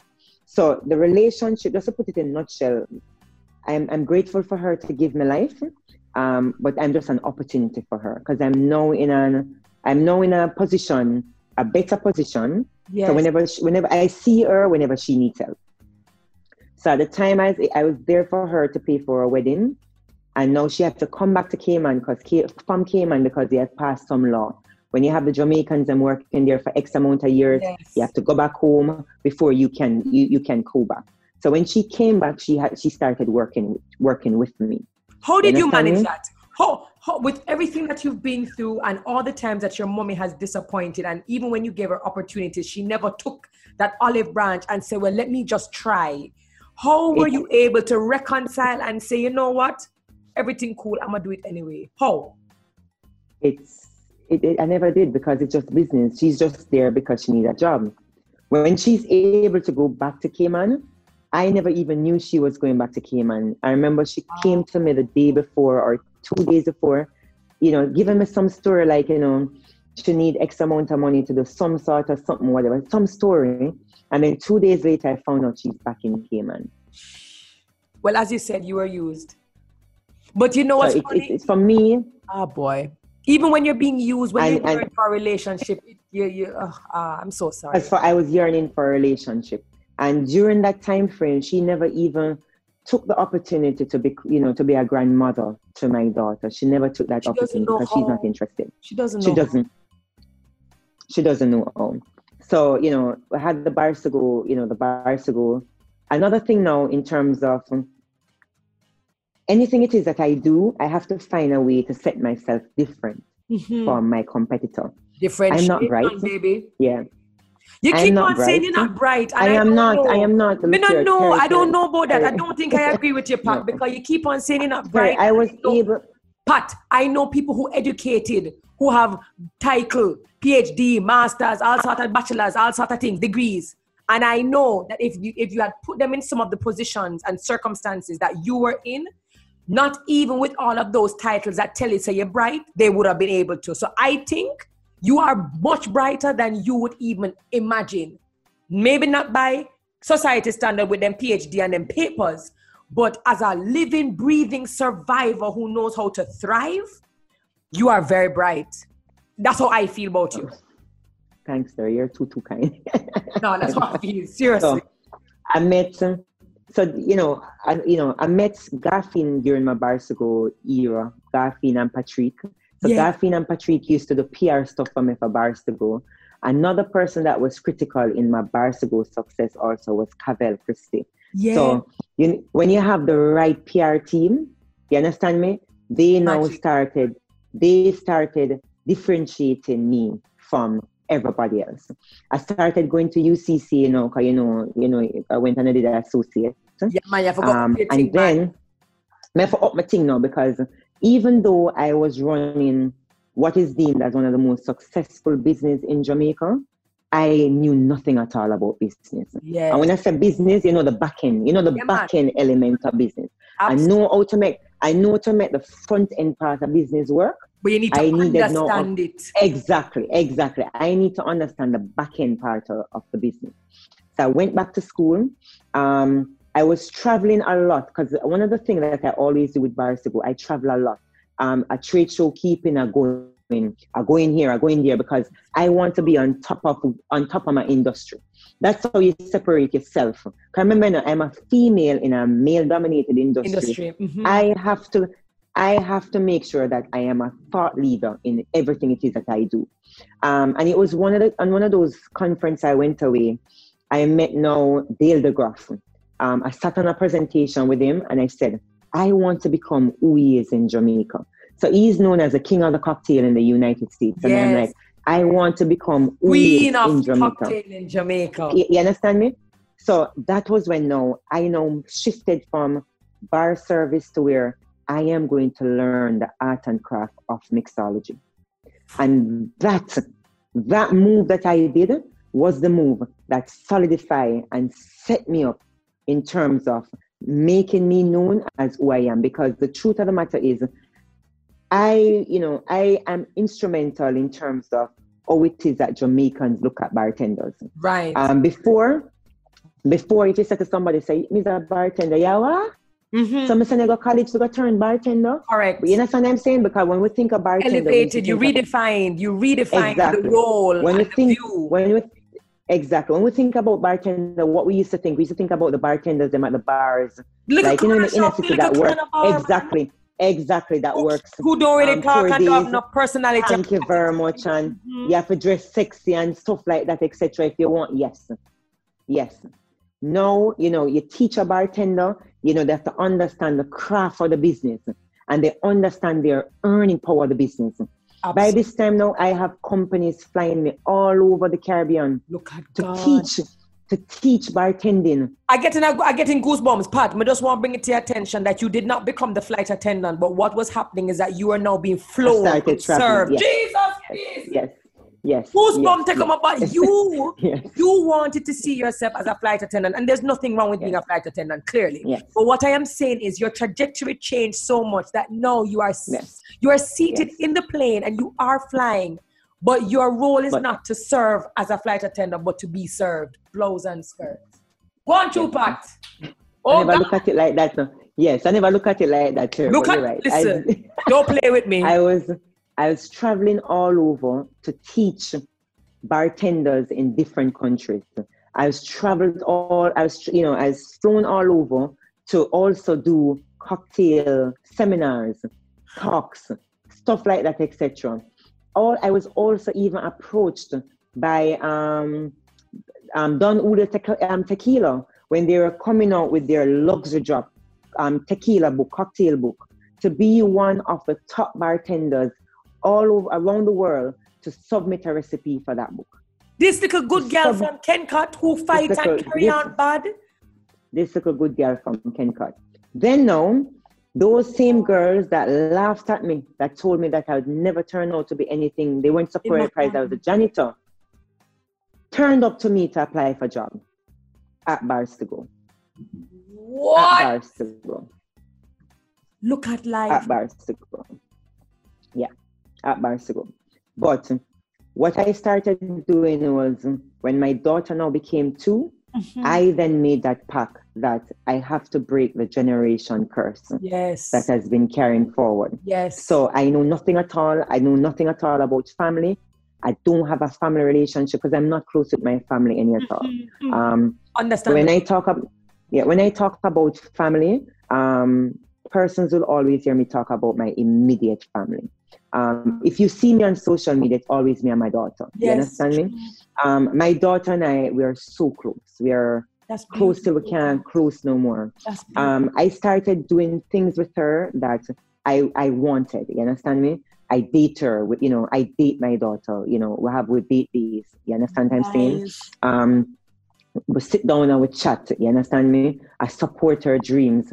I listen. The type of policy that we have at home is we have an open house policy.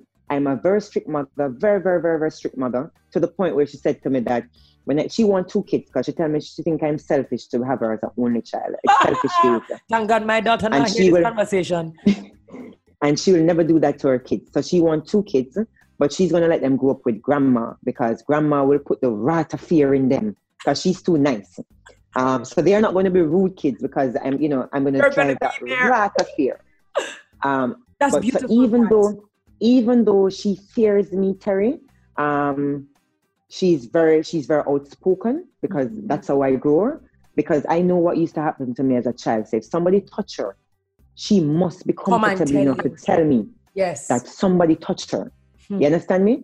And so she tells me everything. We talk about absolutely everything. So in order not to bring a cross-generation curse, you understand you decided me? To bring... I realized that I have to try. I'm not the best mother. I don't know how to maneuver this motherhood thing. But listen, Pat, remember some motherhood and parenting don't come with a manual. We are literally learning every single day how to navigate this space. I am absolutely trying. Beautiful. Then I went through that process of, I went through a very bitter divorce that also impacted my daughter. You understand me? And I had to come to a realization where if I say that I am going to break generation curse, I have to break generation curse all around. Overall. It can't be just generation curse in terms of, the mother-daughter side of the relationship. It's all relationship. But it's also generation curse in terms of thinking that co-parenting can't work. Correct. You get where I'm coming from? That's a big speech. It's also where it doesn't matter what happened in the divorce. You get where I'm coming from? It has nothing at all to do with the child. Because of the love that I have for my daughter, I must be selfless in anything that is in relation to her. You get where I'm coming from? That means that there must be healing in whatever relationship to ensure that she can be well taken care of. Exactly. That's a big woman thing. So thank you, Mama. So there is a point where my ex-husband and I, we never used to talk, we never used to communicate, we never used to do nothing. And now not just are we talking. You get where I'm coming from? We are both celebrating Michaela's success with things. Good. You understand what I'm saying? We are both celebrating her success. With anything it is that she do. So you would never believe, and at times she's like, I'm just so uncomfortable. I'm not used to this. You guys are so... Because she's not used to us communicating. It's healing. Because she has gone through the process of, she was in the middle of that bitterness. Yeah. To the point where remember I said to you that we have an open relationship. And she looked at me once and said to me, she'll never get married nor she'll have kids. Because all marriages end in divorce. Because of what she's experiencing. Exactly. All marriages end in divorce, and kids are the ones who get hurt. What you've done, So she doesn't. what you have done, and as you rightfully said, to break the generational curse is not just parent to child, but just everywhere. Is that you are Everything. you are going to be her point of reference, and what you do is going to be the example for her of how she's going to deal with her intimate relationships, and even when they don't work out, how do you still maintain some amount of, you know, hey, how you you're doing? absolutely right. Yes, She's gonna be looking to you're you. absolutely right. And that's a beautiful thing. So here it is. You're doing you have your business. You're building your empire. You are developing socially, personally, professionally. Yeah, you're going through your divorce, but you're working through it. You're still growing your child, but then dynamic lifestyle. I mean, where dynamic lifestyle come from? Where do you become the go-to personal trainer for everybody in a Jamaica? The celebrities and all. So, why my life came through enough charters and enough charters. So, I fell in love with the mixology business, the bartending business, where, you know, I was driven by a passion that was fueling me. When I went through divorce, I wanted absolutely nothing to do with, because I was married to my ex-husband and I were together, I think, for 16 years, and we were married for, I think, 13 years or something like that. We did together for long. So for me, you know, I'm now in my 30s. I have a child. I'm an independent person, but everybody that knows me now, they knows me as Patrice Wilson McHugh. Yes. They don't know me as Patrice Wilson. Correct. If you get where I'm coming from. No, absolutely. I went through the period of where I was embarrassed. You understand me? I went through the period of I was hurt. And when I said hurt, I don't mean hurt because, you know, I wanted the marriage or stuff like that. Because the marriage has just died. It has done its course. It was a childhood. You understand what I'm saying? But hurt in terms of, I feel like a failure. You get where I'm coming from? And women usually take it like that, because when we hear of divorces, you always feel as if, you know, you're so good at everything else, but you just could not make this particular thing work. Hurt in terms of what now becomes my identity, because I built an identity. So outside of bars to go, so here's the unfortunate thing. I do it. I've done it also now in Dynamic. I have built the brand Dynamic itself, and then I built myself as a brand. So you have Bars to Go, and then you have Patrice Wilson McHugh as a brand. But then I am no longer married. So what does that look like? But I can't drop what the name. Yeah. So what? Exactly. So Layers. I was going through. I was very lost. I went through a period, Terry, where I was lost. The only sense of family that I knew also now was taken away. I have nobody to turn to. I had to be turning to my friends. I was really, I went through a period that was just really dark for me.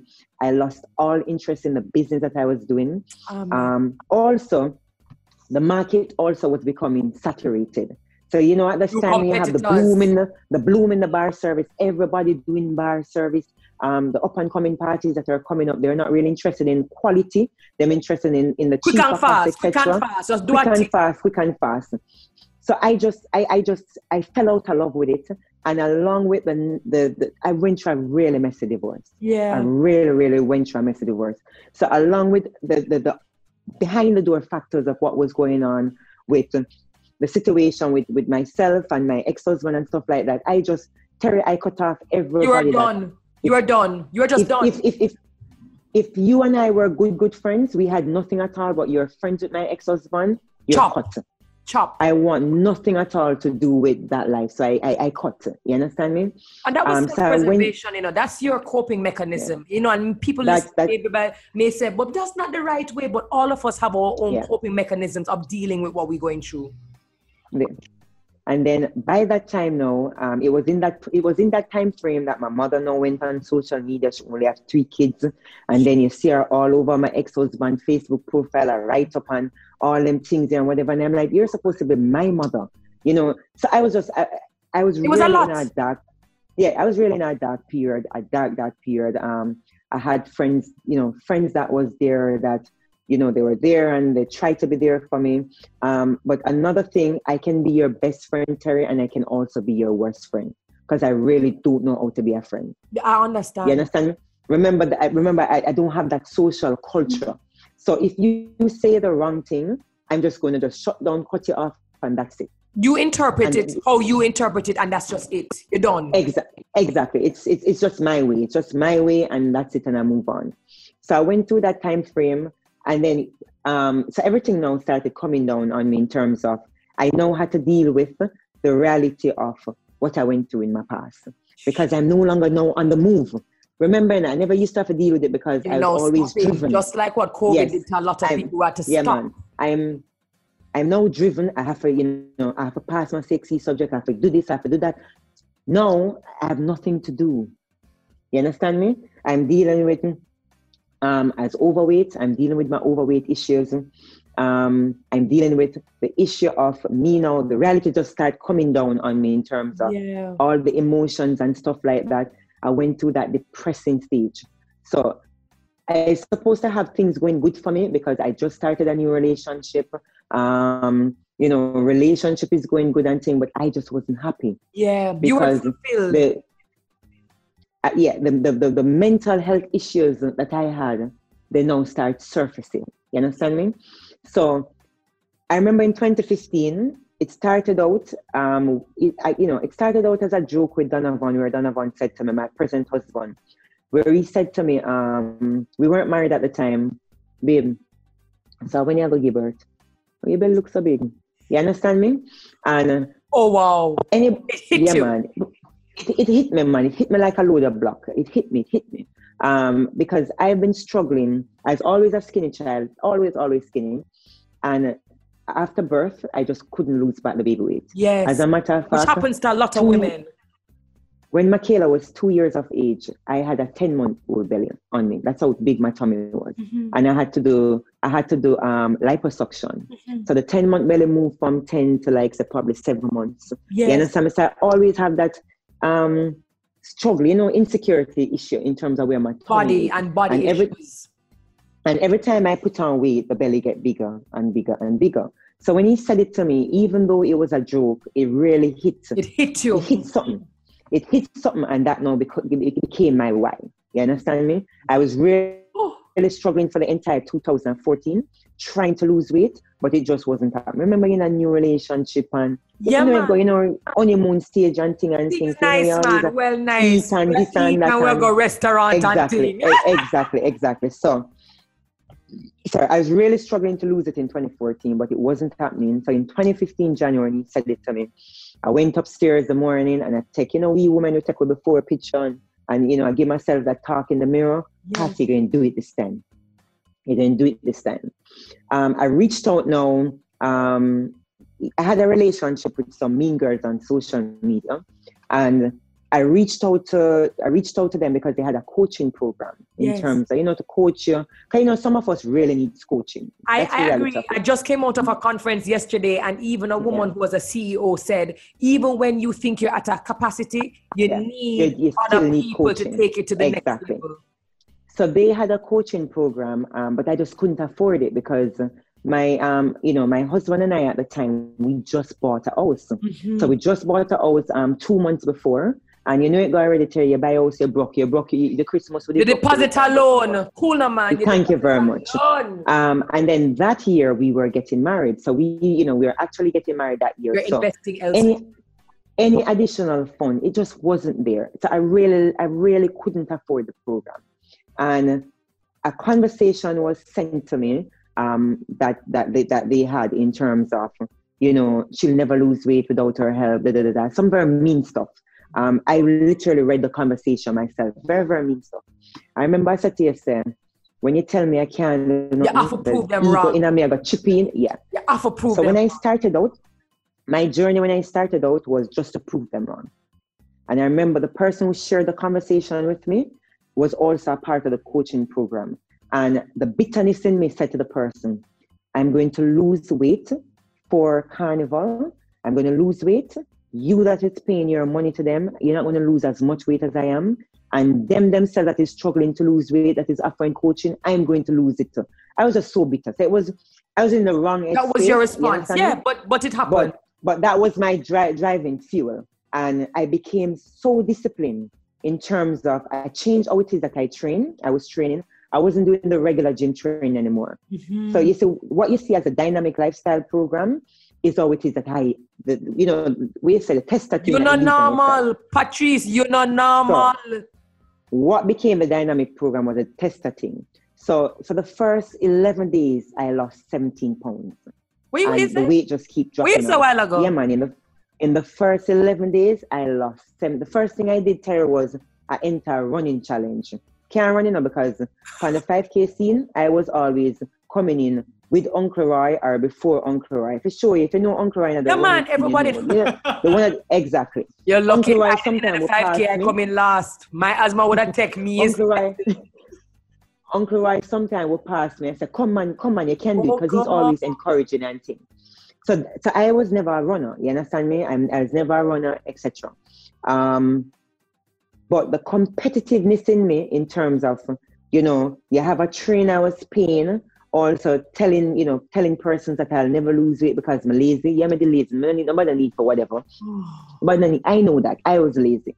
And then you have persons who, it really cut me in terms of the comment that was said by one of the mean girls, because this was somebody that I looked up to.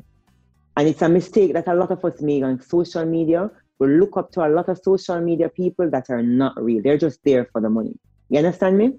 So I set out, I entered the competition, the 100-mile competition. In addition to that, I changed up how it is that I started eating. I was eating and stuff like that. And then how it is that I was training. So you'd see me on mountain. And you did this all by yourself. You did this by yourself. Who are doing all of this? All by. And what I was doing was, I was documenting. So I was documenting. So people knew I was losing weight, but people weren't seeing the chiseled result.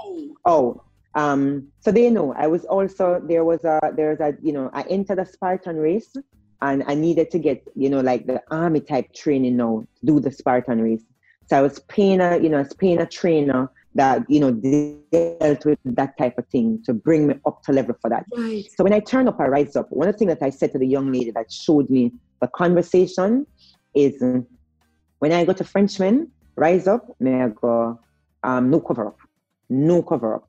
And when I turn up to Rise Up, I was as toned can be. I moved from, at my heaviest, I'm 210 pounds. But at that time when I started this journey, yes, I wasn't 210, I was like 205. And I moved from 205 pounds at the end of January to kind of Easter Sunday to 140 pounds. 140 pounds. I still was not where I wanted to be yet, but I moved from But visibly, everyone can see that visibly it was the outcome. I was at Sun Nation party the day before Carnival Sunday, and when everybody was at the party drinking, I was sipping water. My gym clothes was in the bag. When I left that breakfast party, I was at the gym because I had Carnival that was the last time I jumped Carnival. I had Carnival the very next day. So when people saw me at Carnival now, I was chiseled. Abs, Terry, where doctors tell me that I would never be able to get. I was told I'd never be able to get six-pack because I did a C-section and you have that loose skin. I have to do tummy tuck and I refuse to do surgery.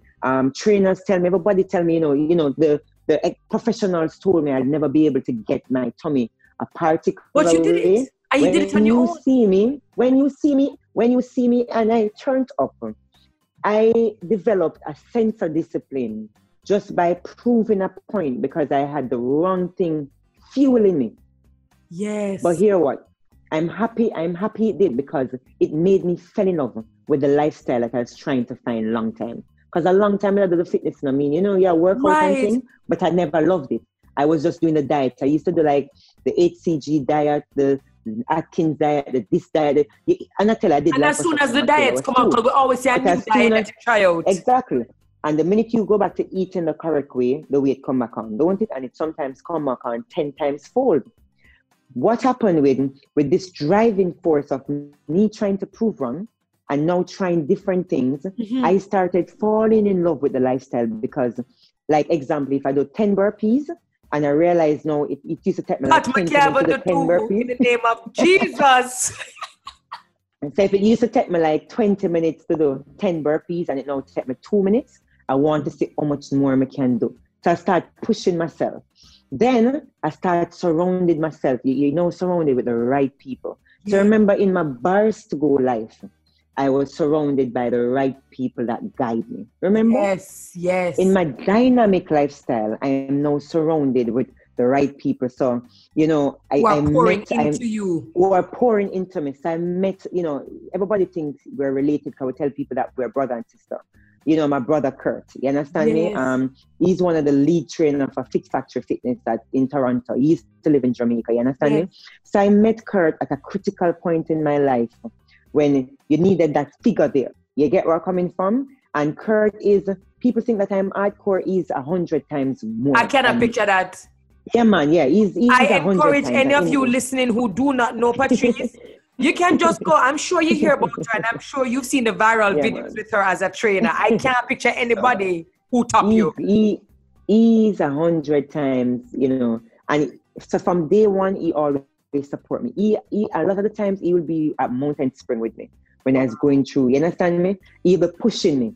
You understand with the Palisados pushing me. He'll be at the house pushing me, and that was all the love. What did the Mean Girls?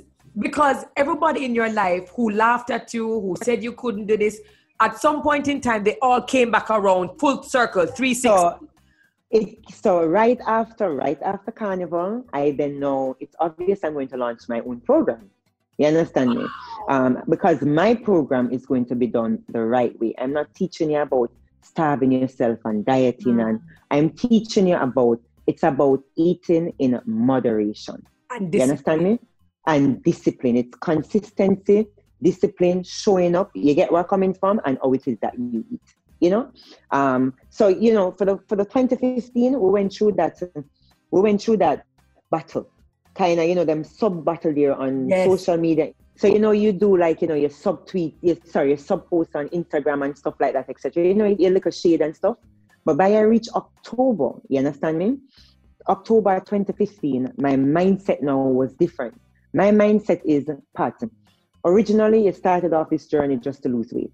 You understand me? I started gaining followers on Instagram because people are seeing people myself that is one of them in terms of I was big like them. I went through the struggle. I remember lazy than me, I can't find it. Remember me the lazy, And not only that, remember, nobody can eat the country in poverty like me, because me's a eater. You understand what I'm saying? So people now are able to start identify with me. And I realized that I don't want to be that person. I want to always You realized your purpose was so much bigger. You just didn't know it. I have to always be as authentic to myself as I can be. And that's, so my thing changed. Thing changed to where right now, the Mean Girls them talk now. You get where I'm coming from, because it's no longer about that. And then I decided now that we're going to push out dynamic now, because I spent 2015 again. In everything it is that you do, you have to do your research. Yes, you have to put in your groundwork, etc. So I found persons who I can use as my groundwork. You understand me? 2 different persons. One person who can actually train with me. She was 200 and odd pounds, can train with me, do the same things that it is that I do, and she dropped a lot of weight.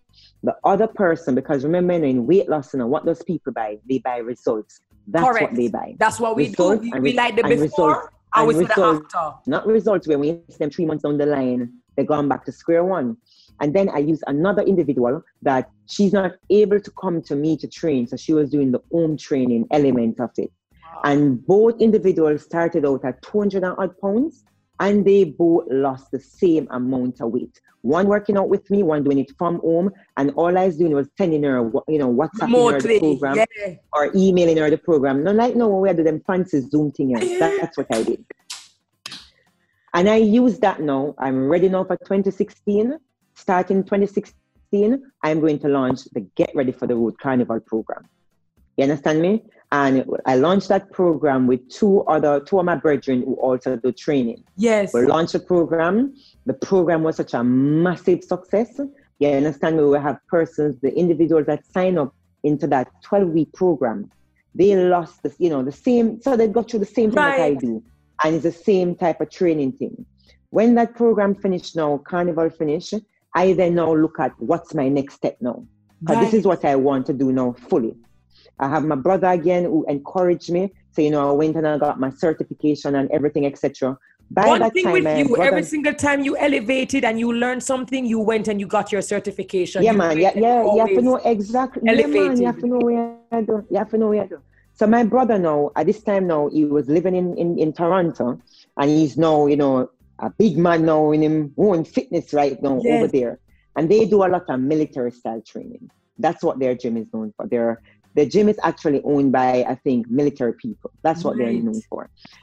So I spent 2016 traveling a lot, going to Canada to just kind of understudying. You understand me? And then also doing my program that I launched. I launched my program out on my own, where I became a nuisance to my neighbors. My neighbors me getting put from NEPA at a closed down shop. NEPA draw down for me have a closed down shop, because when you come on the avenue, we take over the road. You understand me? My husband is such a darling, because the amount of nights we make a theme head a man in time, and if you get where I'm coming from. And then also, he also assisted me in that year also with my program. So whenever I travel, because I'd go in between the States or Canada. Yes. Understudying different people. You notice I didn't do it here in Jamaica because I didn't want to be like anybody else out here. The fitness industry is so big. Yeah. The fitness industry is so big. You have to find what your niche is. And what I'm seeing now is everybody's trying to be in the same niche market, which don't make no sense. Mm-hmm. What I wanted to do was to be different. So when I say to you, Terry, that my price is $10, you now negotiate my price. Amen. Because this is what my $10 is giving you. You understand Amen. me? So whenever I travel, I normally would go up on the weekends and stuff to do stuff, etc. My husband is the one who will get up and train for me, and then go theme work. You understand me? On weekend, and we carry the clients and wherever I need to. You understand me? So I was able to grow. So I spent 2016 putting in the work, and then again I start meeting the right people again. Yeah. So I never know Debbie Bissoon from Adams. Pat, let me tell you something. It's the universe. The universe conspires when you start to act and think a certain way. You start to attract the right people to you, and you don't know when they're coming, but they show up, and that's because that's the universe trying to get the right energy to meet with the right energy. I met Debbie Bissoon. Debbie. Somebody introduced me. Somebody said to me, I was trying to build my program, and somebody said to me, Pat, I think you should train Debbie Bissoon. I didn't even know who Debbie was. Yes. Debbie had some program. I don't remember the name of the program. It was Chi and Shelly and Denise. That's what the person was explaining to me. So they told me the name, and they was telling me the other host on the program with Debbie, and I'm like, I still don't know who that is. You understand me? You're busy working on your program. I don't have a clue. And they're like, but I think you should reach out to her and train her, whatever. And the person made that connection. They came to the house, we met each other, and Debbie and I just clicked. You got from to work. Day one. Debbie and I clicked. She's one of my closest advisors right now. Awesome. My ball pan Debbie, my bounce business ideas off of Debbie. I don't know what I've not done with Debbie apart from I'm a beat her up. I'm a beat her up. So the relationship with Debbie and I started out with me training Debbie. Yes. You get where I'm coming from? Yes. But remember, I said to you that from the business element, the back end of the business element, I lack certain training. Mm-hmm. You get where I'm coming from? And I am now going into a market where I'm trying to figure out how it is that I'm going to stand apart from the other trainers. It's going to be a business. And it's going to be a business. And how it is that I'm going to stand apart from, which trainers? I wasn't even worried about the female trainers. Mm-hmm. How am I going to stand apart from the male trainers? You get where I'm coming from? Because, you see them and macho and because my product is not competing with a female trainer. If you get where I'm coming from, my product would be a product that's competing with. So how am I going to, Yeah. So the relationship with Debbie and I changed from client trainer to friends she giving me a lot of business, advice, because I will come up with ideas. Like she would tell you, like the ideas very so good at conceptualizing. She'll be like, I don't know why you always doubt yourself. You know how to think of things and but I come up with it. I just don't know how to conceptualize it. Right. You get where I'm coming from? I don't know how to tie it in together. That same 2016 also, I was asked to talk on a panel, social media day panel, and that's how I met Crystal. And she was blown away by, I guess, my presentation or what it is that I spoke about. I don't know, but she said to me she wanted to try out a one session with me. Mm-hmm. She loved it when she came to the house. She loved the one session, and she started training with me. And again, our relationship moved from blossomed client trainer to a lot of times when I have a business idea and I need to bring it, logistically out to bring it forward. She again, so both she and Debbie together, they will also. So like I will have the idea, Terry, and the ideas are jumbled. Yeah, but that's also beautiful, because even listening to you, what it also shows you is that women do support women. There's this narrative that women don't support, and I am a product of being supported by a lot of women, and a lot of us who are being lifted up right now in the background. We have women who are advising and helping us, and so we want to make it very clear that these stories are important for other persons to know it can be done, and it is being done. Yes. So these two women were there, and then now, I can't leave out my little camera guys. You understand me? So all these videos. So I have all the gadgets then. All the gadgets that's necessary. Pat have this. Pat know if you use them. Pat no know if you use them. You understand me? So, without the Carlington, I remember when I just started Dynamic. Carlington Silburn. All those videos that you see that was going viral and all these things was Carlington Silburn. Carlington can tell you many relationships come from Fat Pat days. Fat Pat days are bars to go when him used to turn up on my house. Me and him forgot train because him was a fit one, and me and him go gym, and me all hide on the bed I hide from him because I lazy. I don't want to go train me. Yeah man. Him will tell you, man. He will tell you where I come from. Oh well, he can't call you Fat Pat. Nobody can call you Fat Pat no more. To where he will tell people, see them and look for me now. You understand me? So Carlington is integral in getting my videos out there in terms of, because I don't know if I put them together. And it also shows, again, as you rightfully said, about having the right people. People play different roles. Right. You're going to have persons who have great execution ideas, persons who have very good technological ideas. So it's not good to just have a homogeneous group where everybody do the same thing. It's good for you to have a mix of people. Right team. I met through Debbie now. I met Calvin, who is also my video. So he does on stage editing and shooting and stuff like that. So I met Calvin through Debbie, and Calvin also do my videos. You understand me? Wow. And then last year, December, again through Debbie. Because Debbie out there, and Debbie out there. Beautiful soul. Again through Debbie, I met a guy that's called Chad. Mm-hmm. So Chad does my graphics and stuff for me. Chad also do video too, but graphics are more him thing, when more do for me. So when you have the Carlington and the Calvin and the Chad, you see that team there? Them viral thing that way you see, them, the only thing that is constant with me is my training style and my demure. What do you call it, demure? Yeah, man, you're demure. The demure. Can I tell you, I'm not really so enough time to do all them look a boasty post there. I'm ever sending to my daughter for edit now. I say, look on it good. And make sure everything's thought out. Grammatical thing for me before. But do you know that is what leaders do? Do you know that is what leaders do? When I had a conversation with Paul Brunson just yesterday, and Paul Brunson said what leaders do best is that they double down on their strengths. They know what they know and they focus on what they know. And he said the things that they do good, the things that they do mediocre, and the things that they do bad, they delegate. If you try to do everything, you will not be able to focus on the one thing you know how to do very, very well. And that's your role. Yeah. And all of this, the videos went out, people come on, people get their outcome. Do you look at where, because I've kept you for a very long time, and I know you probably have a client waiting for you somewhere. When you look at who, Pat is now versus who she was yesterday, what would you, if you had the opportunity to speak back to the Pat of Tarrant and the Pat of Merle Grove, what is the one thing you'd say to her? It doesn't even have to be advice. What is the one thing you would say to her? Keep pushing, baby girl. Keep pushing. Keep pushing.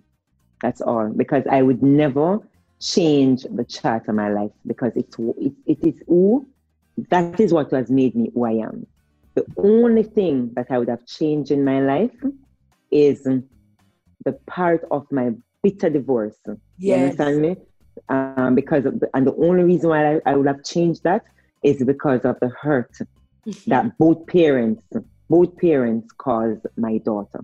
That's the only thing. What is your biggest lesson of all the things you've gone through? Everything that you've seen, you've worked through, you've expanded, you've elevated, you've stopped, you've redirected, you've had disappointments, you overcome. What is your biggest life lesson? Fall down 7 times, rise 8. Close and skirt. So no matter how you think, you're not going to rise again. You can. And you will. There's a saying that says, if you're not dead, no call it dead. Something like, so you know them, if you're not dead, no call it dead. Yes. Yes, man. Absolutely. Yeah, and the last question I have for you that I ask all my guests, this has just been a remarkable story, because sometimes everybody see you and you're just this beast. You are dominant, you're alpha. And then when you hear about all the things that has happened to you and all the areas that you've had to be vulnerable, you kind of go, wow, you see people, and you see book and you don't see chapter. You see book and you don't see chapter.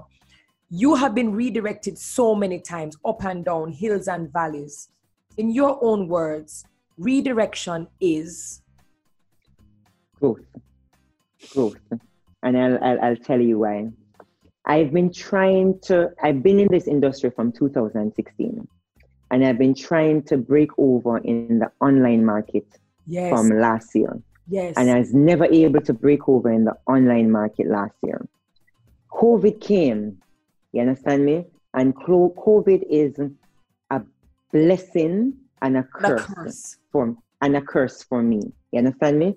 But COVID has taught me to grow outside of my comfort zone.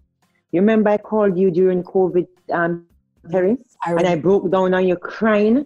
You remember? That was a surprise call, and I remember it. And I was crying out hell because I was comfortable where I was in business. You understand me? Comfortable, all the viral videos worked out well for me. All the work that I put in worked out well for me. And then the unknown came and disrupted that. Yes. You get where I'm coming from? Yes. And I didn't know, or I couldn't figure out how to get out. Yeah, what next? What next? And you said to me, Pat, you're 10 steps ahead of the game already because you have a strong brand on social media. Yes. You understand me? You remember that conversation? Yes, ma'am. And I said to you, but I don't know how to carry, because remember, one of the things that works well in my program is my personality. Yeah. We can't fake it. You understand what I'm saying? How do I get my personality over digitally? Because remember, I was trying to get that over from a year ago. Correct. And it wasn't happening. And it wasn't moving. It wasn't happening. And you said to me, Pat, you can do it. You have been doing the work. The conversation, whatever. And when that conversation ended, I spent the next 2 to 3 weeks around my house moping. While everybody was out pushing out their brand, trying, and productive and seeming productive. Yeah, man. Trying to capture the online market. And after feeling sorry for myself for a few weeks, 3 weeks, I then said, all right, Pat, you have to do it. A time for this. Yeah. And it forces me out of my comfort zone. A lot of the celebrities, I did something in April, May, that's called a Curfew and Sweat series. I saw. I knew the only person I know on that Curfew and Sweat series that I had was what? I think was Spice. Out of all the celebrities. And Winford, out of all the celebrities. I knew none of the other celebrities. You understand me? All I did was I reached out. Women are sliding on them DM. You get where I'm coming from? I get direct contact numbers, or if I know somebody that know, and I call and I say, hey, I'm having this, because this is now my advertising means of showing how it is that I do my Zoom training. And that it can be done remotely and online. Exactly. So I had to come out of my comfort zone. Yes, ma'am. You understand me? To grow into what my online. When I started online last year, I only had one client training online. Now I have over 300 and odd clients training online only in 25 countries outside of the USA and Canada and Jamaica, because I don't include them there. You understand me? 25 countries. And all of this took place between June. All of this took place between June and present from the work that I put in just by growing. Yes. Just by coming out of my comfort zone and decide that, yo, Pat, I don't want to use the word pivot because we all get tired of the word pivot now, in all fairness. We all get tired of it. But it is what it is. It is what it is, and I have to figure out how it is that I'm going to move on, because we all know that this industry is never going to go back to what it was before. Correct. Pat, I had no idea. And now that I've heard you speak and just give us glimpses of what your life has been, I now understand why even your mental health tour became important to you. Yes. I understand why now you used your brand and you used your platform, not just from a profitable standpoint, because there are people who just building them profit and then building them brand and them cool.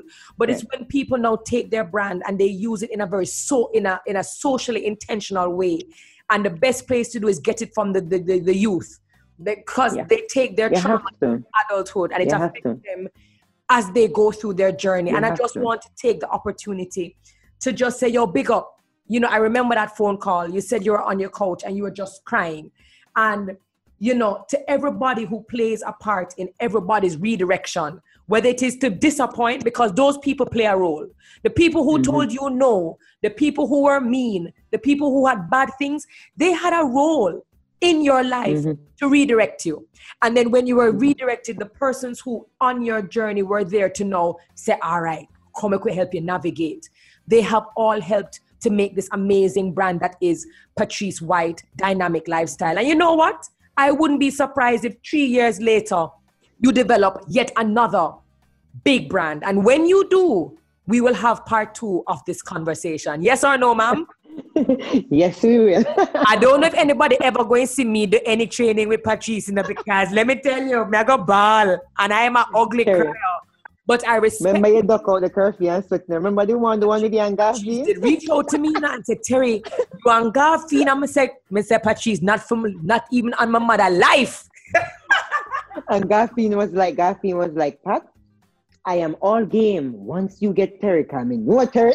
But the reason why him put it on me is because him really knows him can't manage it, and him know fair fuck I not gonna do it. Same say, if you get Terry, I will do it. But you know what? Them said don't never say never. Never say never. Me I go bring my oxygen tank, me I go bring my nebulizer, and me I go bring my asthma. But I appreciate the work that you put into your brand. And I appreciate the work that you put into your clients. And if a lot of us who had our businesses were even a quarter as driven as you, we would have more sustainable and viable businesses. Pat, Dynamic Lifestyle, I thank you so very much for being in the redirection seat. I thank you for your honesty, your openness, and your transparency, because I think many things that you said today would have inspired a lot of listeners. And I promise that I will share the feedback with you. Wherever your path takes you, I know that it will be absolutely dynamic. Thank you so very much. And you have a fantastic rest of 2020. Mwah! Love. Thank you, Mama. All right.